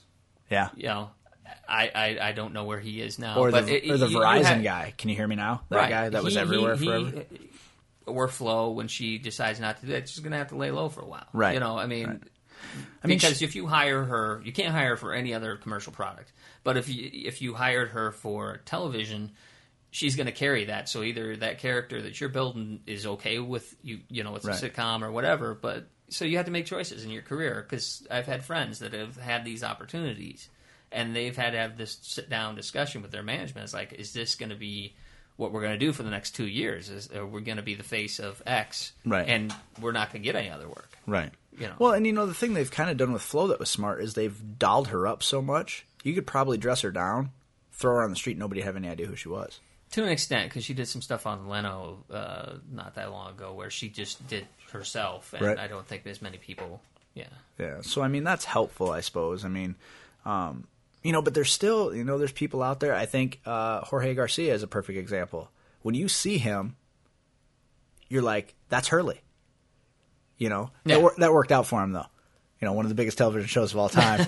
Probably wasn't a mistake, even a little bit. Fucking Weezer named an album after him. Yeah, when do I get my album? Awesome. God damn it, that's amazing. And you and I don't think you have a problem talking about that. You and Jorge are friends, right? Yeah, we're friends. And to me, you know, we don't need to go into your guys' personal relationship and the ins and outs, you know, whatever. But that's a guy who does it right. You never hear anything about him in the paper. You never hear, and that for 6 years was on the biggest television show on all of TV. Yeah.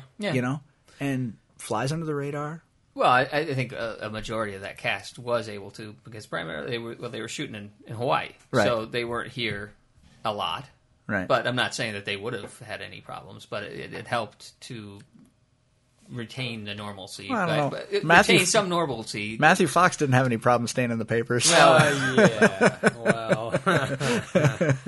But once again, I mean, you're talking about a dramatic series where, you know, they were playing some normal characters, normal people. You know, there wasn't that big of an extreme. So Yeah, I mean, that's true. It's one of those things where it can only help your career. Yeah, You know.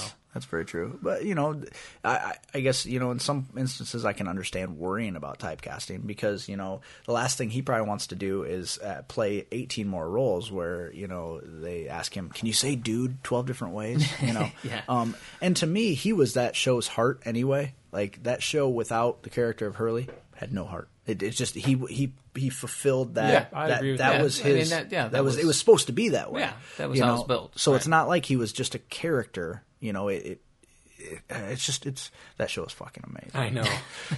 And now he's doing all of the Star Wars and all the Star Treks. So Yeah, Yeah. You know, imagine that. Just think that's well, because we crazy. just talked about Joss Whedon on our last episode and how, you know, you go from watching someone who you dig their work, But they never really get appreciated Yeah. the way you would. and they now should. one of the biggest, most powerful influences. I think it's one of those things where once you get an opportunity, your work speaks for yourself. I am a big adherent to that because, I mean, you look at like Sam Raimi. Yeah. You know, same thing. You know, any decent artist, if you get a chance to get a medium out there, eventually it will come around. Yeah. It's my honest Eventually, belief. you get your chance to ruin my favorite comic book character of all time. Well, that's going to be about any of these shows. So, Let's throw you know. Venom in there and fuck him up. Yeah, I have wasn't I've his yet fault. to find. He didn't want Venom in there.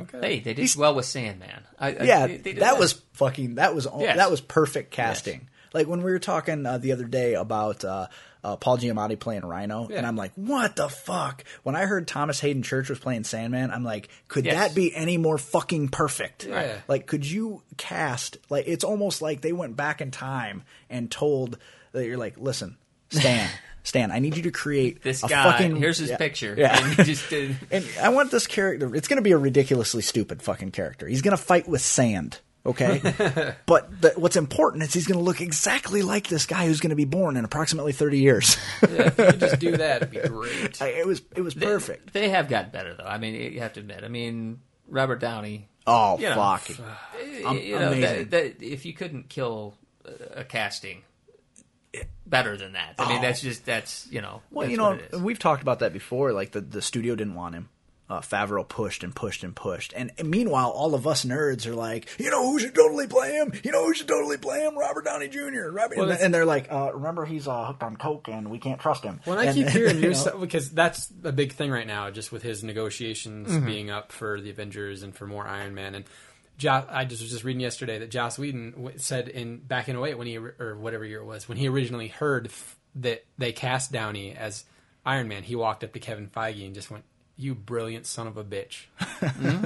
Well, and it makes perfect sense. He was on his way back at that point. Yep. Hadn't really broke huge again, but it was obvious that he was making a move to rebuild his career. And Favreau's like, "I'll take him." And who would have guessed it would be as an action star? Yeah, You right. know, Yeah. and Sherlock Holmes as an action Yeah, star. the guy, You know, the it's guy like- that fucking wowed as Chaplin, and then you're Yeah. like, Yeah. "No, he'll do this." And then and watching Iron Man 2 and both the Sherlock Holmes movies and looking at it and going, I think maybe Robert Downey Jr. could probably kick my ass in real life. Yeah, You know, Well, and Tropic Thunder. Right. You know, that white guy was- playing a black guy, or playing a white guy could probably whoop my white ass. Or, or you know, something. olive drab ass. Your Persian ass. Yeah. Your Persian What is that? ass. Is that? I don't know what that is. That's beige. Beige. Taupe. Indiscriminate. Almond. Yes. Yes. Yeah. Ivory, if you will. Bland. Yeah. Oh. What? No, that's me. That's actually me. hurtful. I'm Irish. So, Yeah. How does the California sun treat you, sir? me, fine. Yeah. Yes, I'm fine. I can tan. My wife does not tan. So, No. yes, Just it's 0 to not- burnt. Yes, 0 to burnt. Yeah, I got Starts one out of those red. too. Yeah. I suppose you do. And my daughter's like halfway between. So, So like, just she- right. she She's gets- like a cookie. Well, no, I'm the cookie, so she's a little bit on the, she gets a little rosy at times. You know, and that's another deal that's awesome too, because we were talking before you got here, and I stupidly asked Tony. I was like, "So where did you and your wife meet? Did you meet out there? Did you meet here?" He's like, "You know her, you dumb son of a bitch." That's awesome. And I'm like, and he's like, "She was in Oklahoma with us," and I'm like, Oh. "You're doing fine, Oklahoma." Yeah. And I'm like, But she was one of the dancers. She didn't have a speaking part. So, I can forgive that to a bit. "Oh, Yes. was I that guy?" Yeah, I'm not going to get to know you. You don't have a speaking part. They cut my song. They wanted me so bad. They cut your song because you suck. yeah. Well, That too. I didn't dance, so that was my thing. Because I was assistant directing that, and so that was my my little writer. I don't dance. Yeah, I know that. Because right after that, an internship at the Des Moines Playhouse, and I was doing that, and they needed somebody to play Drake in Annie. Oh. And I'm like, that's fine, but I don't I dance. don't dance. So we did this whole musical number, and I'm singing. It's a duet, and I'm singing, and I'm like doing the minimal movement possible, and the girls dancing around me, and then they have this big orchestrated number with everybody. I'm like, move 2 feet So over you're the like- whole thing. So you're like Eddie Van Halen in any fucking of their videos ever. Everyone else can dance, and he's kind of just like, don't look at me. Well, he does that, like, he just Yeah. kind of rocks with Yeah, the guitar. just The a little guy's bit. fingers are moving 4,000 miles an hour, and he can't get the rest of his body to do anything. Yeah. Exactly. Like, don't ask me to dance. Anything else, I'm good. It's not, I don't even know that it's, I can't, I just don't want to. For me, singing was I couldn't. Like, I know, when- I remember. no, you don't, 'cause I didn't do it. Yes, everybody had to sing Oklahoma, and I saw you go in and do it. I mouthed the words. Yeah, well, that's why. I was next to you. I was literally next to you while we were doing that. That's awesome. Oh, it's terrible. Like, the shittiest thing was, in a musical, their vocal warm-up is singing. So I'm like, I don't want to...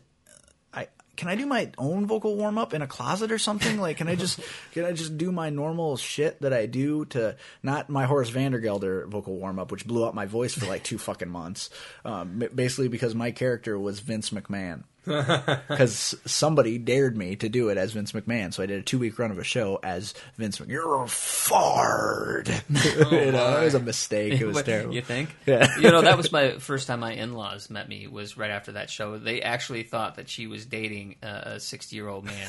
I mean, I'm not saying I did a great job, but whatever. They were like, what? This is creepy. Huh? What's happening here is not. We're not okay with this.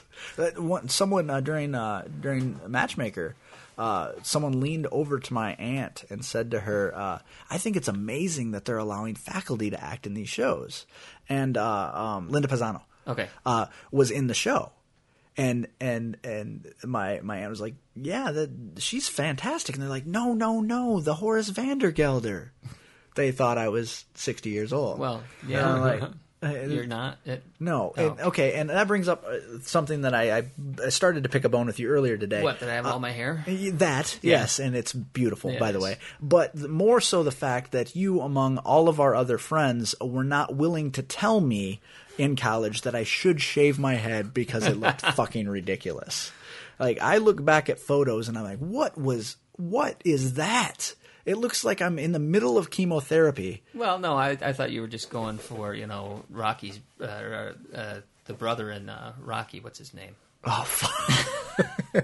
No, Then I would have great worn actor, but then I would have wore a hat all the time, and there were several Adrian's brother. Yes, photos. Paulie. Paulie. Yeah, there you go. Hey, Paulie. Paulie. Yeah. I just look back and I'm like, I don't remember it being that thin. And then my second thing is, I always tell David Bird, I was like, look, asshole, you could have told me. Like, we were You close have a enough. mirror. but I don't remember it that way. Like I look Well, you at are it, short, so you probably couldn't see that high. the top of my own head. But I had these bangs that kind of were here, and then everything past back here was there super you go. thin. You couldn't see the top. Yeah, that's the rest of us. Were So just, we're assholes. Yeah. It was up to you guys. Somebody could have just taken me aside. I mean, my girlfriend at the time did it about my chest and back, so why couldn't anybody why are have you done it about blaming my us? head? She was, Oh, because what Yeah. I was I dealing think it's with funny there. that she didn't have a problem telling you to take care of the rest of the shit, but the top, she's like, I don't Well, want she to was hurt short his too, feelings. so yeah, she couldn't see it either. Huh? Well, and to the point where I received 2nd-degree burns on my body because she wanted me to use that fucking spray-on hair removal shit. Yeah, that would never have happened. Oh, it was terrible. It was so terrible, and I couldn't go to the hospital because I didn't have health insurance. Student health, babe. Student health. Yeah, the one time I went to student health, they gave me antibiotics. It was just for a sore throat. Yeah, right. It's got a little candy jar full of antibiotics. You just walk in. There you go. They give them to you, that and a Snoopy Band-Aid every time you go in there. It's amazing. But they didn't work. Like they gave me sulfa, and I'd never had sulfa before. Is that even something they give anymore? Like I heard, that sounds very like 50s. it sounds very Saving Private Ryan or MASH. It's just like put here, some have sulfa on it. We don't have anything else. Yeah, this will work. Well, it doesn't. And I was sick for an extra week. Dang. Yeah, it was terrible. I don't trust that place. Student health, I think it means it was run by students. Yes, yeah. What like every university, what they call it, student death. Yeah. Yes. Yeah, not safe in there. You're gonna go out. You're gonna come out sicker than you went in. It's not like dating some of the girls I dated. Come out sicker than when you went in. Gotcha. Yeah. So you guys actually started dating during the show. Yeah. Did I know that? Shortly then? after that, yeah. I don't know. Probably. I don't know. That's weird. It's just weird that weird that you have like blackouts in your memory for some parts. Like yeah, some we things. were together then. But part of it was I was assistant directing at the same time, so it wasn't like Right. hanging all over. Her. Right. Sure. You I also probably weren't one of the 10 guys that would run back and forth when Sandy had a quick change during Grease, which I was assistant directing, so I had to sit out in the audience. Didn't get that beautiful moment. We had this knockout. Okay, now you can't say that out loud because we have this whole thing of everything's safe in the theater. Okay, so you can't. Oh, she was safe. She had 20 guys looking after her in every. But you gotta keep that there so that no, everything's fine, everything's safe in the theater. And then, nobody ever tried to put anything in her. No, it was just and you could hear it. It was fucking retarded. Like you would hear.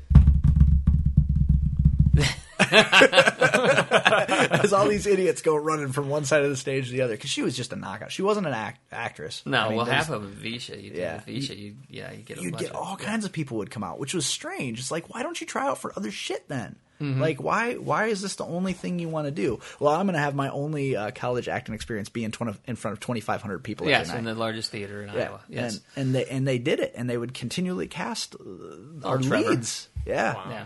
Well, Trevor did other stuff though too. After that. I mean, yeah, that is true. After that. Well, and that was kind of a weird deal too, because his dad had played Curly 30 years prior. Yeah, the guy that played Curly. Yeah. So. Yeah. And so. That was kind of a neat deal. There was all kinds of press about that. We were constantly going, because I was dating his sister at the time, so we were going to the radio station. We were in there bringing the families in. They did like a phone call back to Sibley for their dad. It was this big. They made a huge deal out of it, but mostly because they figured maybe we make a huge deal out of this Visha event, people will stop talking about that time they stabbed that guy. Stabbing the year before, or the burnt carp cars the year before that. Yeah. Remember that time when Visha killed that guy? Yeah, Remember that? That was weird. awesome. And I think last year they might have had another death by train. I lost track. I was surprised they even still had it. Yeah. But, it was like, Well, there's that time for a while when it was alcohol free. Yeah. That was Sure weird. It was. Yeah. It was. Well, if you lived on campus, anyway, it was such a weird deal because the Visha is just a drunk fest. I mean, they have parties and it's so weird because when I first started going, it wasn't. And we had Ash Bash, which doesn't exist anymore, and there was big parties along Ash Avenue. Okay, and then they had Visha, and I went to high school nearby in Nevada, so we would all come over in high school and just have a great time and just get trashed and then it just changed dramatically. And once it got that ball rolling of being a riot place. People would come from Des Moines because and, now it's a party. It's going to be a wild party. Yeah, well, I mean, they had gangs coming up from just to fuck with people. The great thing about Ames, though, the gang would get there and they'd look around and they'd be like, "Which one of these is not like the other one?" Exactly. And then they slowly do that slow tiptoe back out of town. Like, holy shit, it's a bunch of fucking farm kids here. We are way out of our element, Donnie. Yeah, yes. That's funny. I just did that scene not long ago. Really? Funny. Yeah, just for fun. Yeah, but all the meth heads, you couldn't tell them. You couldn't tell them apart. So Right. Well, but see, and that's something too. I'm glad there wasn't nearly as much meth when we were in college as there is now. Yeah. Because what a weird. Because in a party culture that college is now, with meth being so pervasive, I bet it changes everything. I mean, half the stuff. I mean, not saying that there wasn't stuff when we were, but Right. I mean, it just seems like it's. But a it was little bit normal more shit like volatile. Coke. It's good shit, like Coke and shrooms, and It was normal things college shit that yeah. kids tried and girls would try and make them easier to lay. What? What? But No. I mean, like alcohol. It does, and especially now being a parent, you're like ecstasy. Yeah. Sounded interesting. My college mind is still going, well, I wonder what that's like. But then the rest was like, man, dude, I do not want my child anywhere near something that'll boil the brain like that, Yeah, or that will completely change their decision making immediately. No, it's cool because everything feels fuzzy. You don't want that in any kid's life. And that is going back to being in LA. That the one thing that is really trying is having this young child and trying to navigate some sort of normalcy so that they have some kind of Midwestern upbringing. It's kind of right. I think probably the fact that you have a normal home life makes that different. It's not an entertainer. Well, it's not even have to do with entertaining. It's just LA is such a different it's everywhere. beast. It's that Saturday Night Live commercial, the Californian or the skit, the Californians, where they're sitting around going, "Yeah, I took the 405 to the 6." Okay, yeah. And that is California. I mean, everybody thinks it's kind of funny unless you're in California, and then think it's freaking hilarious because it's exactly the way it is. It's more a documentary than and so it's different. It's so much different. It's closed off. Communities are not communities. Everybody lives in their cars, and so when you come home, you just stay at home, and there's no kids running from house to house. Really? Because when I grew up, it was, the whole block was your playground, right? And you can't trust that in LA. No. So it's you're like, how do we make it as close as possible to what we had? So what do you do? Like play dates? You do play dates, and there's preschool and everything, but like right now we're looking to try to find a neighborhood that's closer to that. You just try to approximate it as close as you can, but then then it becomes expensive. The closer you get to right, well, and then Mayberry, the more expensive it becomes. Well, and then you have to factor in, okay, now when it's time for me to go to work, I have to travel. That's exactly right, because the further away you are from the action, it's the cheaper it gets, but the much more traffic. Sure, and then you probably don't want to. Then spend you start all talking day. about how you get there by the 405 and take Laurel Canyon over to Sunset, and then we took a right onto Fairfax. What the fuck is Runyon? Runyon? Yeah. Runyon is a canyon. It's there are trails at Runyon, okay, and you run them. It's hills, it's steep, it's because popular culture would lead you to believe that you would be asshole to elbow because everybody's running Runyon. There's a lot of people doing Runyon, but I mean there's enough people that aren't, or just pretending like they do Runyon. That it's busier than it was even when I first got there. But there's a couple places. There's another one by Clooney's place that people go up and the hills and then come back down. That throwaway comment made me a little uncomfortable. Clooney's place. Well, yeah, because I hang out there. No, but I mean, it literally is. I mean, he lives in the valley, and so he lives wherever the fuck he wants to live. Is what he does. Him and Ms. Keebler. Mm-hmm. That's a weird pairing to me. Former WWE diva Stacy Keebler and yeah, well, George motherfucking Clooney. That's a good looking son of a I was bitch. going to say, I mean, there must be something there because Well- it's not like he has to. Oh, I'm you know, not saying he can't pull that kind of tail. I'm just saying Stacy Keibler. Well, that's what I'm It's saying. weird. There must be something there on that on Yeah. the Keebler end that's Maybe appealing. she's smart. Maybe she's definitely good looking. I mean, Right. she's got legs for days. It's just weird. I would Well, never. that's once again, it's public persona, and especially something like WWE, you got to create something. Yeah. So who knows what she is really is like. But for like 5 years, her main talent was bending over and climbing into the ring. Yeah. Yeah. And now, well, maybe that's still the case. I don't know. George Clooney, the guy used to have a mullet. Now he's beautiful. I could watch that motherfucker read the phone book. I could. I think he's amazing. I like him as well. And if at some point George Clooney and Joshua Jackson are not in a movie together where they play father and son, I'll quit watching Hollywood. It has to quit happen. just Hollywood in general. I'm just Like, like that. where I was won't this even made? face West Yeah, anymore. where was It's this like, made? Oh, okay. This was made in Ontario? I'm good. I can watch that. Yes. Thanks for that. All the actors in Ontario will be very pleased with you. Or they don't care. Like, oh, you again. It's Ontario's biggest fan, Zach Barkley. You know what the good news is? That means Supernatural's still on the table. Yes, it is. Yes, it is. Yeah, that's if I have a dream projects, it's going to be something like that. Though I want to do some action-y cowboy-y thing before I That would be keel fun. over. And that would be a good role for you, like an honest-to-God Western. No, that's yeah. I mean, it's interesting. I've gone from wanting to be like Kevin Costner to maybe being more like Robert Duvall, but I still want that Western thing, Right. But yeah, And that's still, to me, it's really strange that is a genre that still doesn't get a lot of attention. It came does, back for a because little while, but the thing is, it's everywhere. I mean, half of your sci-fi, it's just a Western set. I mean, that's what Gene Roddenberry did. It was Wagon Train in Space. right. It's one guy or a group of guys against everybody else. I mean, No Country for Old Men is a Western. But I mean, an honest-to-God Western. Yeah. Like, Young Guns. Open range. Yeah. Unforgiven. When that stuff was huge, it was huge for a little while. Tombstone, White Earp, that all came out at the same time, and then it just kind of went away again.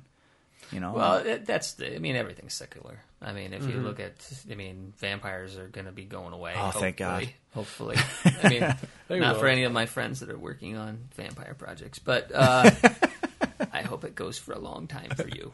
But Zombies are huge right now. yeah, so I mean, it all goes. I mean, Werewolves. it's like are I wrote becoming a thing again. I wrote a vampire script about 4 years ago, and I'm like, I don't think I'll ever get it made. At least not. I got to wait now another 10, 15 years till it comes back around. See if you can get Alyssa Milano to attach. Good things will happen. Yes. Because that is a fantastic vampire movie. Is it Embrace of the Vampire? Yes. I believe. Yes. All those years of wondering, and you finally find out. So we could, if we look at that, that means that what is coming back? Then I guess It could be. what was big in the '80s Oh. other than hair? Well, and sleeves it was movies about teenagers, which we kind of hit that. And, Yeah, we already and hit just that. big dumb action Apple Pie, flicks. Apple Pie, American Pie, yeah. Well, it could be back in the buddy action. Yeah, we haven't had a good Buddy cop movie. Well, trying to they're think. trying to get Jamie Foxx and Channing Tatum got that. I don't know. I mean, I saw that just recently. Are they going to buddy cop? Is that where we're going again? and I could see it. I'm trying to think. The last thing, Rush Hour was probably the last Yeah. buddy cop deal we had. And that came right off the end of like Lethal Weapon 4. I think the first Rush Hour. Yeah, I mean, you've had other ones like that one De Niro did, Prime Time. Oh God. Yeah. So I mean, there've been ones, but or that was De Niro and Eddie Murphy. other wasn't it? guys. Yeah, or the other guys. Yeah, that didn't. Other guys, which was a lot better than Cop Out. Yeah. Yeah, But- see, but- that was another one. See, Cop Out. I always get Cop Out and Showtime kind of mixed up because it's the same. Well, and Cop Out was the deal where it was very obvious that what happened was that was the movie. How was that? The script. How did that work out? Because you remember when that happened? They were the same movie. Other guys and Cop Out, basically the same movie. And what they tried to do was they couldn't attach the right actors to the script they wanted, so you got two mediocre movies. no, you mean not the other guys, but Showtime and Cop Out. No. Cop Out's the one with Out Bruce is Willis and Tracy Morgan. Tracy Morgan, right? Yeah, but Showtime was the one. Isn't one of them an actor? Well, he wants to be an actor. Oh, they're two cops. Yeah, that's right. Yeah, Okay, yeah. right. Yeah, Yeah, it's so Murphy similar. wants Yeah. to. But God, those movies were pretty far apart. I mean, I don't think they were, but because Cop Out came out 2 years ago. No, 3 years ago? It's been much longer than that. Because it was a terrible failure. Yeah. I and don't Kevin know what Smith that means. cried about it because he wanted to call the movie A Couple of Dicks, and they're Yeah. like you can't do that. Yeah, like we- it's we not. can't market that. Didn't you learn anything from Zack and Miri Make a Porno, which was a fun movie, but we couldn't fucking market it because you wouldn't allow us to take Make a Porno off the end in so many markets, and you fought us on it. So we said, okay, we'll give it to you in Yeah, some you were right, markets. it was 2010. Was it 2010? Yeah, yeah. It's interesting because but there's like a really, really good play that called Motherfucker with a Hat. Motherfucker, it's like, will that ever be made into a movie? Not with that not name. with that title. No, But they'll it's just- great at Broadway. It did fine, so it's hard to say. I mean, Well, and you but can your get away Broadway with- cloud's going to be a little bit different. Well, yeah, on Broadway Mid-America. you can get away with letting Harry Potter fuck a horse on Broadway. Yeah. You know? That's- you can do that. God, that's a fucked up play. No Yeah. matter who's in it, it's a fucking. If you ever get a chance, man, and you can see any staging of I thought you would Equus, do that because Yeah, fuck a horse? you should do that role. I'd have to get me a stool first of all. I'd have Well, to use ponies. Well, ponies. Yeah. My Little Pony. Mini ponies. They got those My mini- Little Pony. Yeah, oh, they can yeah. work the whole brony angle No. into it. Yeah. No. Well, that would explain why I put all their eyes out with a hot poker. That's because that was fucking My Little Pony. Fuck. Friendship is magic. It's stupid shit. That's a bunch of. Moving on. These are not the droids you're looking for. Man, but it is a weird play, man. Like if you ever get I'm a sure chance, it check is. it out. I've heard. It's bizarre. It's so weird. It's and it popular. Like it's done. I don't know. Popular? How do you define popular? Like lots of people have seen it. Well, I think lots of people. I mean, lots of people have seen a lot of things, but What the, You know, you're it's talking like- about the brony? No, Thing? Equus. Oh, Equus. Equus. Okay. I mean, the brony is it brilliant writing? Yes. Is it a good play? Okay, but I don't know if it's a popular play.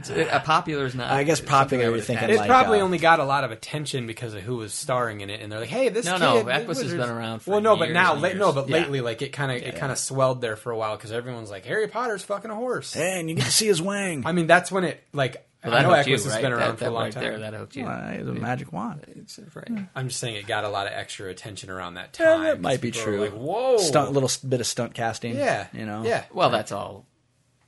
Any of those revivals in Like Broadway. Broadway, stuff, yeah. there's going to be a. You see a lot of that Yeah. now. I They mean, you had really a do. Jonas there doing How to Succeed in Business or something like that. Yeah. How to succeed at attracting a vapid wife without even trying. Your star Nick Jonas. Why?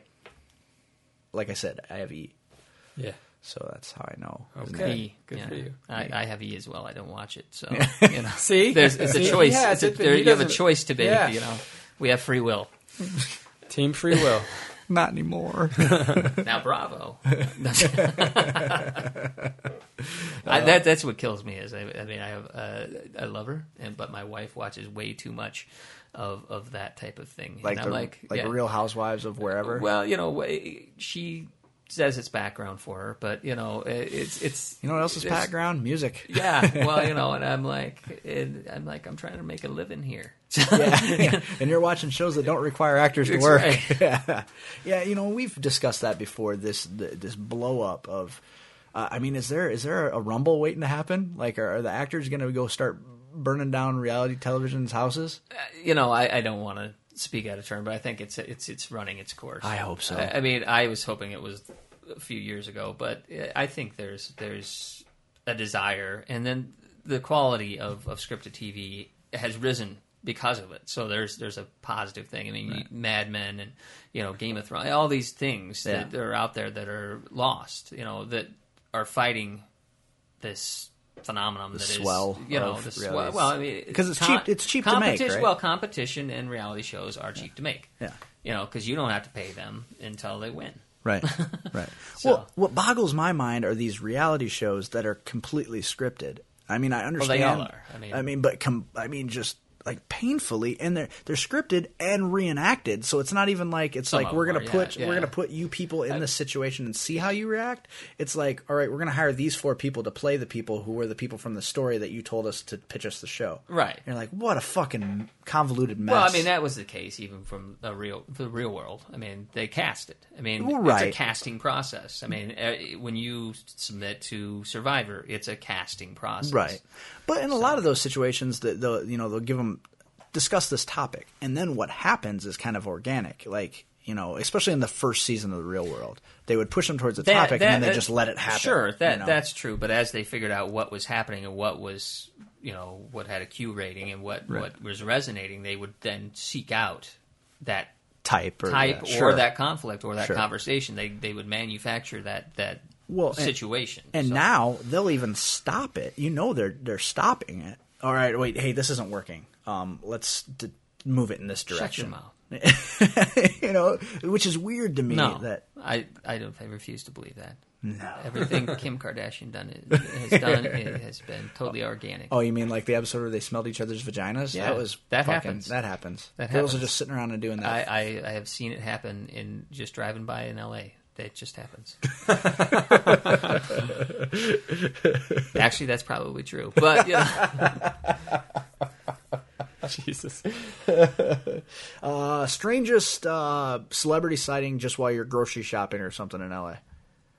Oh, see, my wife is much better than I am at that because I just don't have a radar for it. Okay. I mean, I have. It's not like I haven't. Right.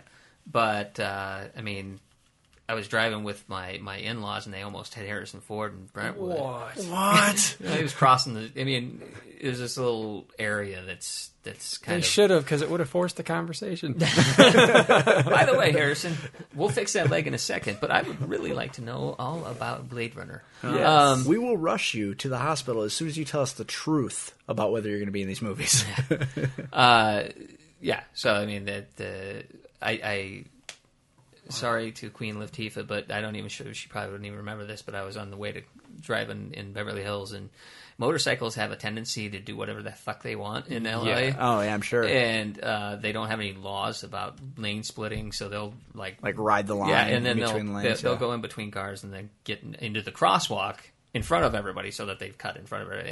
And she had done that, and I was, honking my horn, bitching her out. So, and then she turns around like, oh, it's Queen Latifah. And I thought about it for a second. I'm like, fuck you anyway. The one danger there is Queen Latifah probably could kick your ass. Well, I was in a car, and she was wearing her leathers. So, it's like, she looked like she could probably even more so than normally. But, I was like, I'm in my car, But, yeah.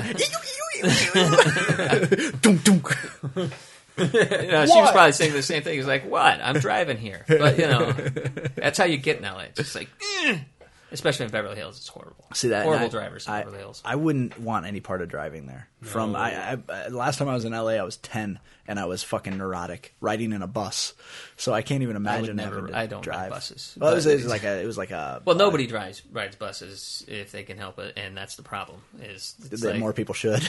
Well, yeah, exactly. Well, they don't have a subway for the most part, and half of the whole city is in the valley. And there's only like 4 ways to get from the valley to L.A. So that's why it gets so neurotic. Well, and this was like a tour bus. Like we were there to go to Disney World or Disneyland and go to San Diego for the zoo and stuff. And we just on the freeway. Like I don't even have a real frame of reference for what it takes to drive at 10 years old. But I'm nervous the whole time because I'm like, there's cars everywhere, and they're not stopping. They're still going, but there's nowhere to go from where we're going, and that's probably where my fucking neuroses that I have later in life started. Was just in that moment on the freeway in LA at 10 years old. I mean, it's a headache. I mean, I avoided the freeway. I mean, it's the thing is Santa Monica from our house on a good day, 20 minutes.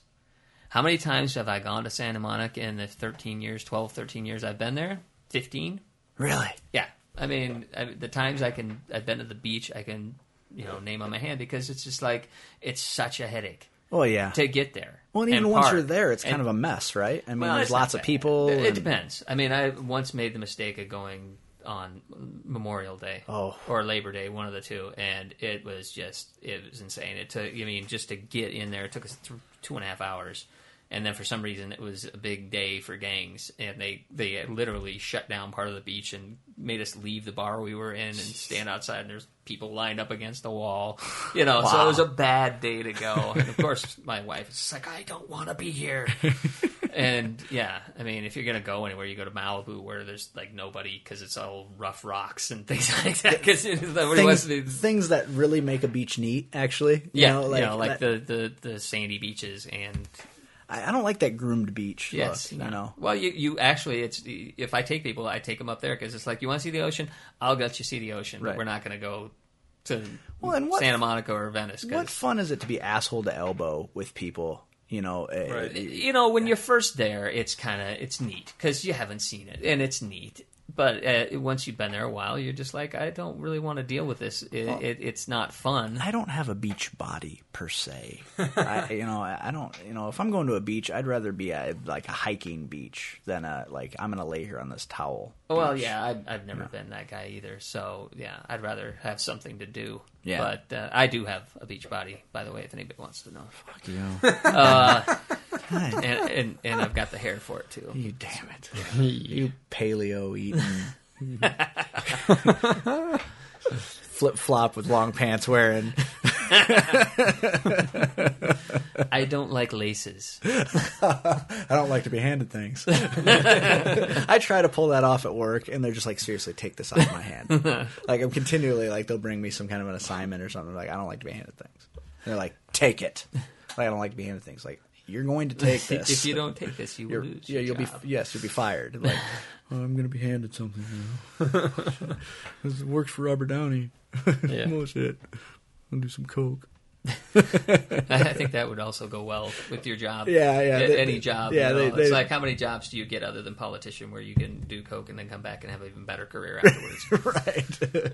Politician and Robert Downey Jr. Those are the two times. Because it worked well for Sizemore. But No, it's because he never stopped doing coke. That's the problem. Hookers and blow, probably the downfall of that guy. He's alive still, right? Yes, okay. He is very much. For now. Like, I just shit talked him. Wait. Exactly. Yeah, it's like, I don't want to feel bad. Did I lose? Wait, would you feel worse? If he was dead, then you're talking about a dead guy. Is that better somehow? Only if I didn't know that he was dead.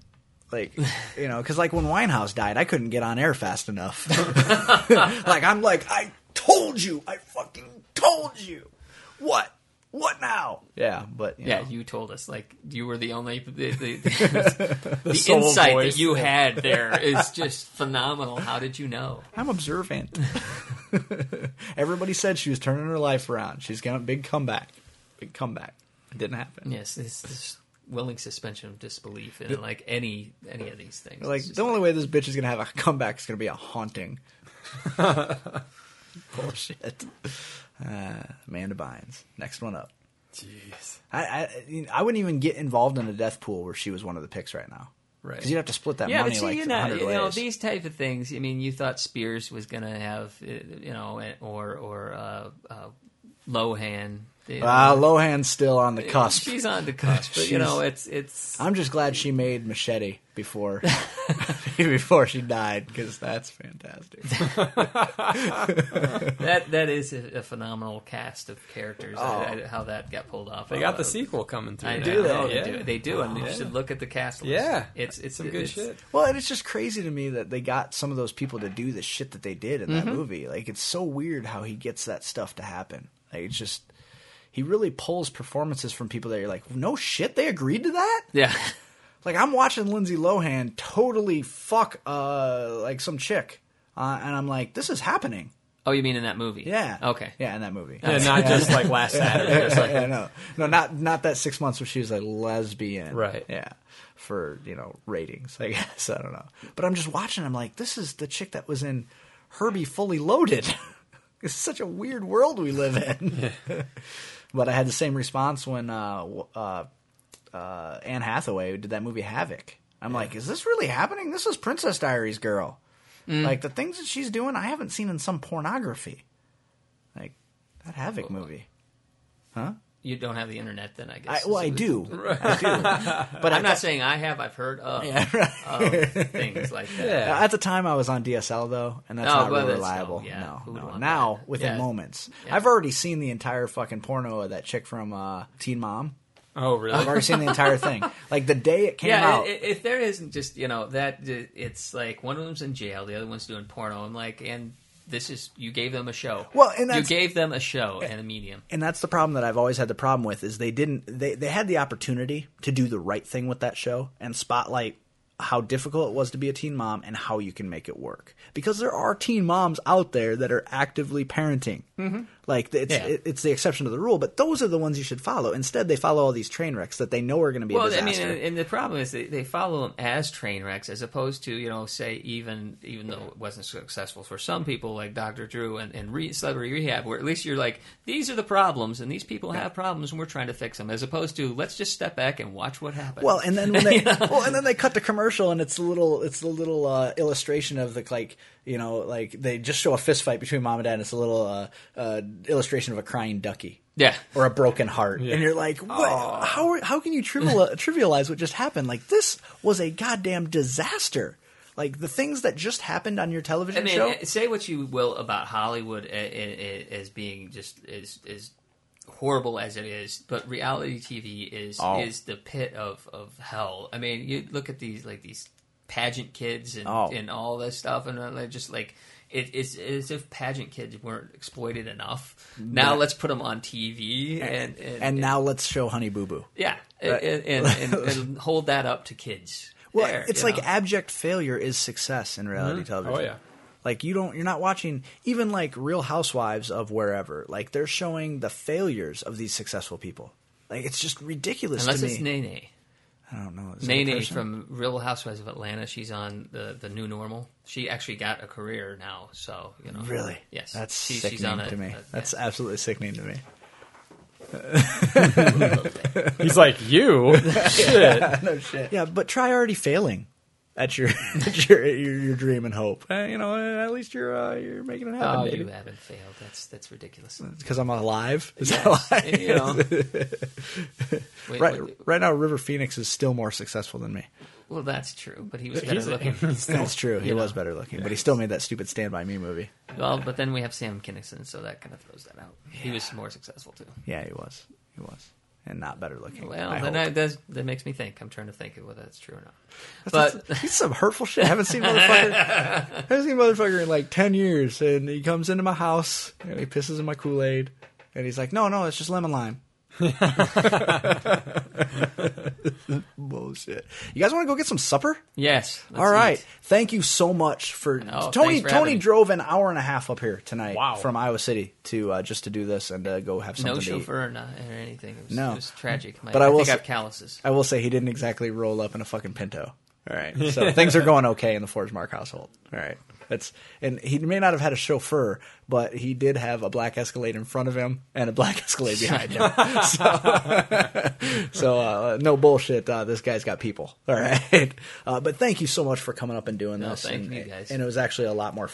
I expected it to be fun. And it was even more fun than I expected it was going to be. Yeah.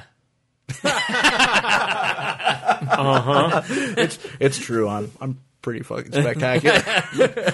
I'm outstanding. So check out Tony's IMDb page. It's under Tony Forsmark now. Yeah, right? let's get that number up because it means so much to me.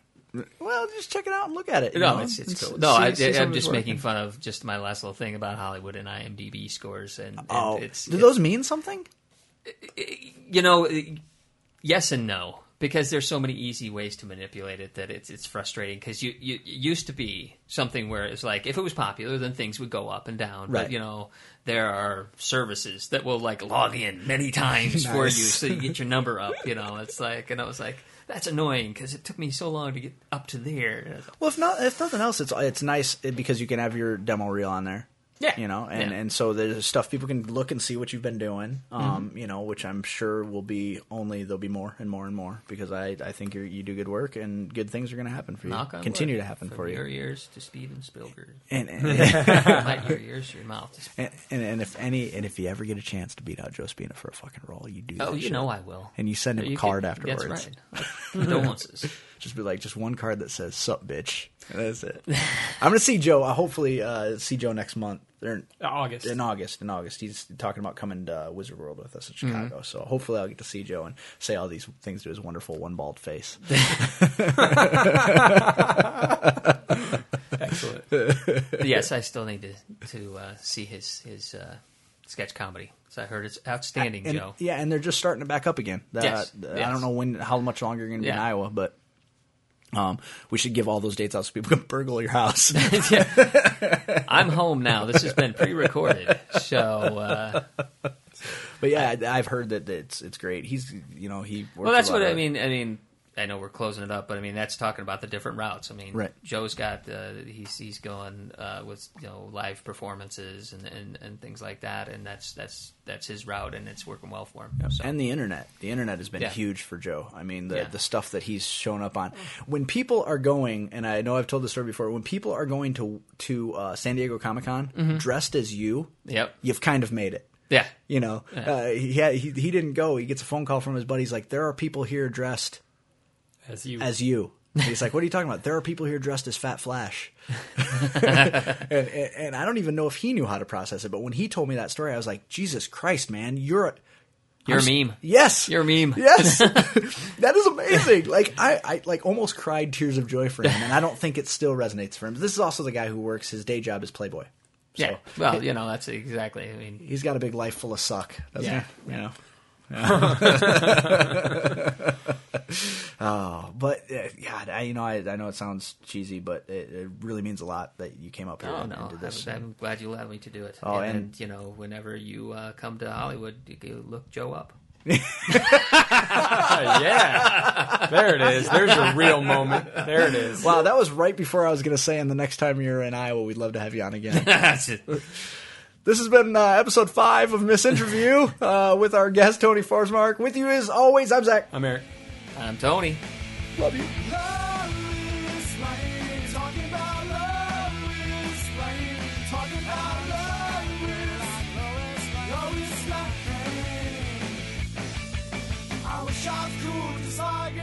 Slater, and I wish I was bad, just like Darth Vader, and I wish I had a girl like Lois Lane. Well, maybe a girl just like Lana Lang, because she was always so much hotter than Lois Lane.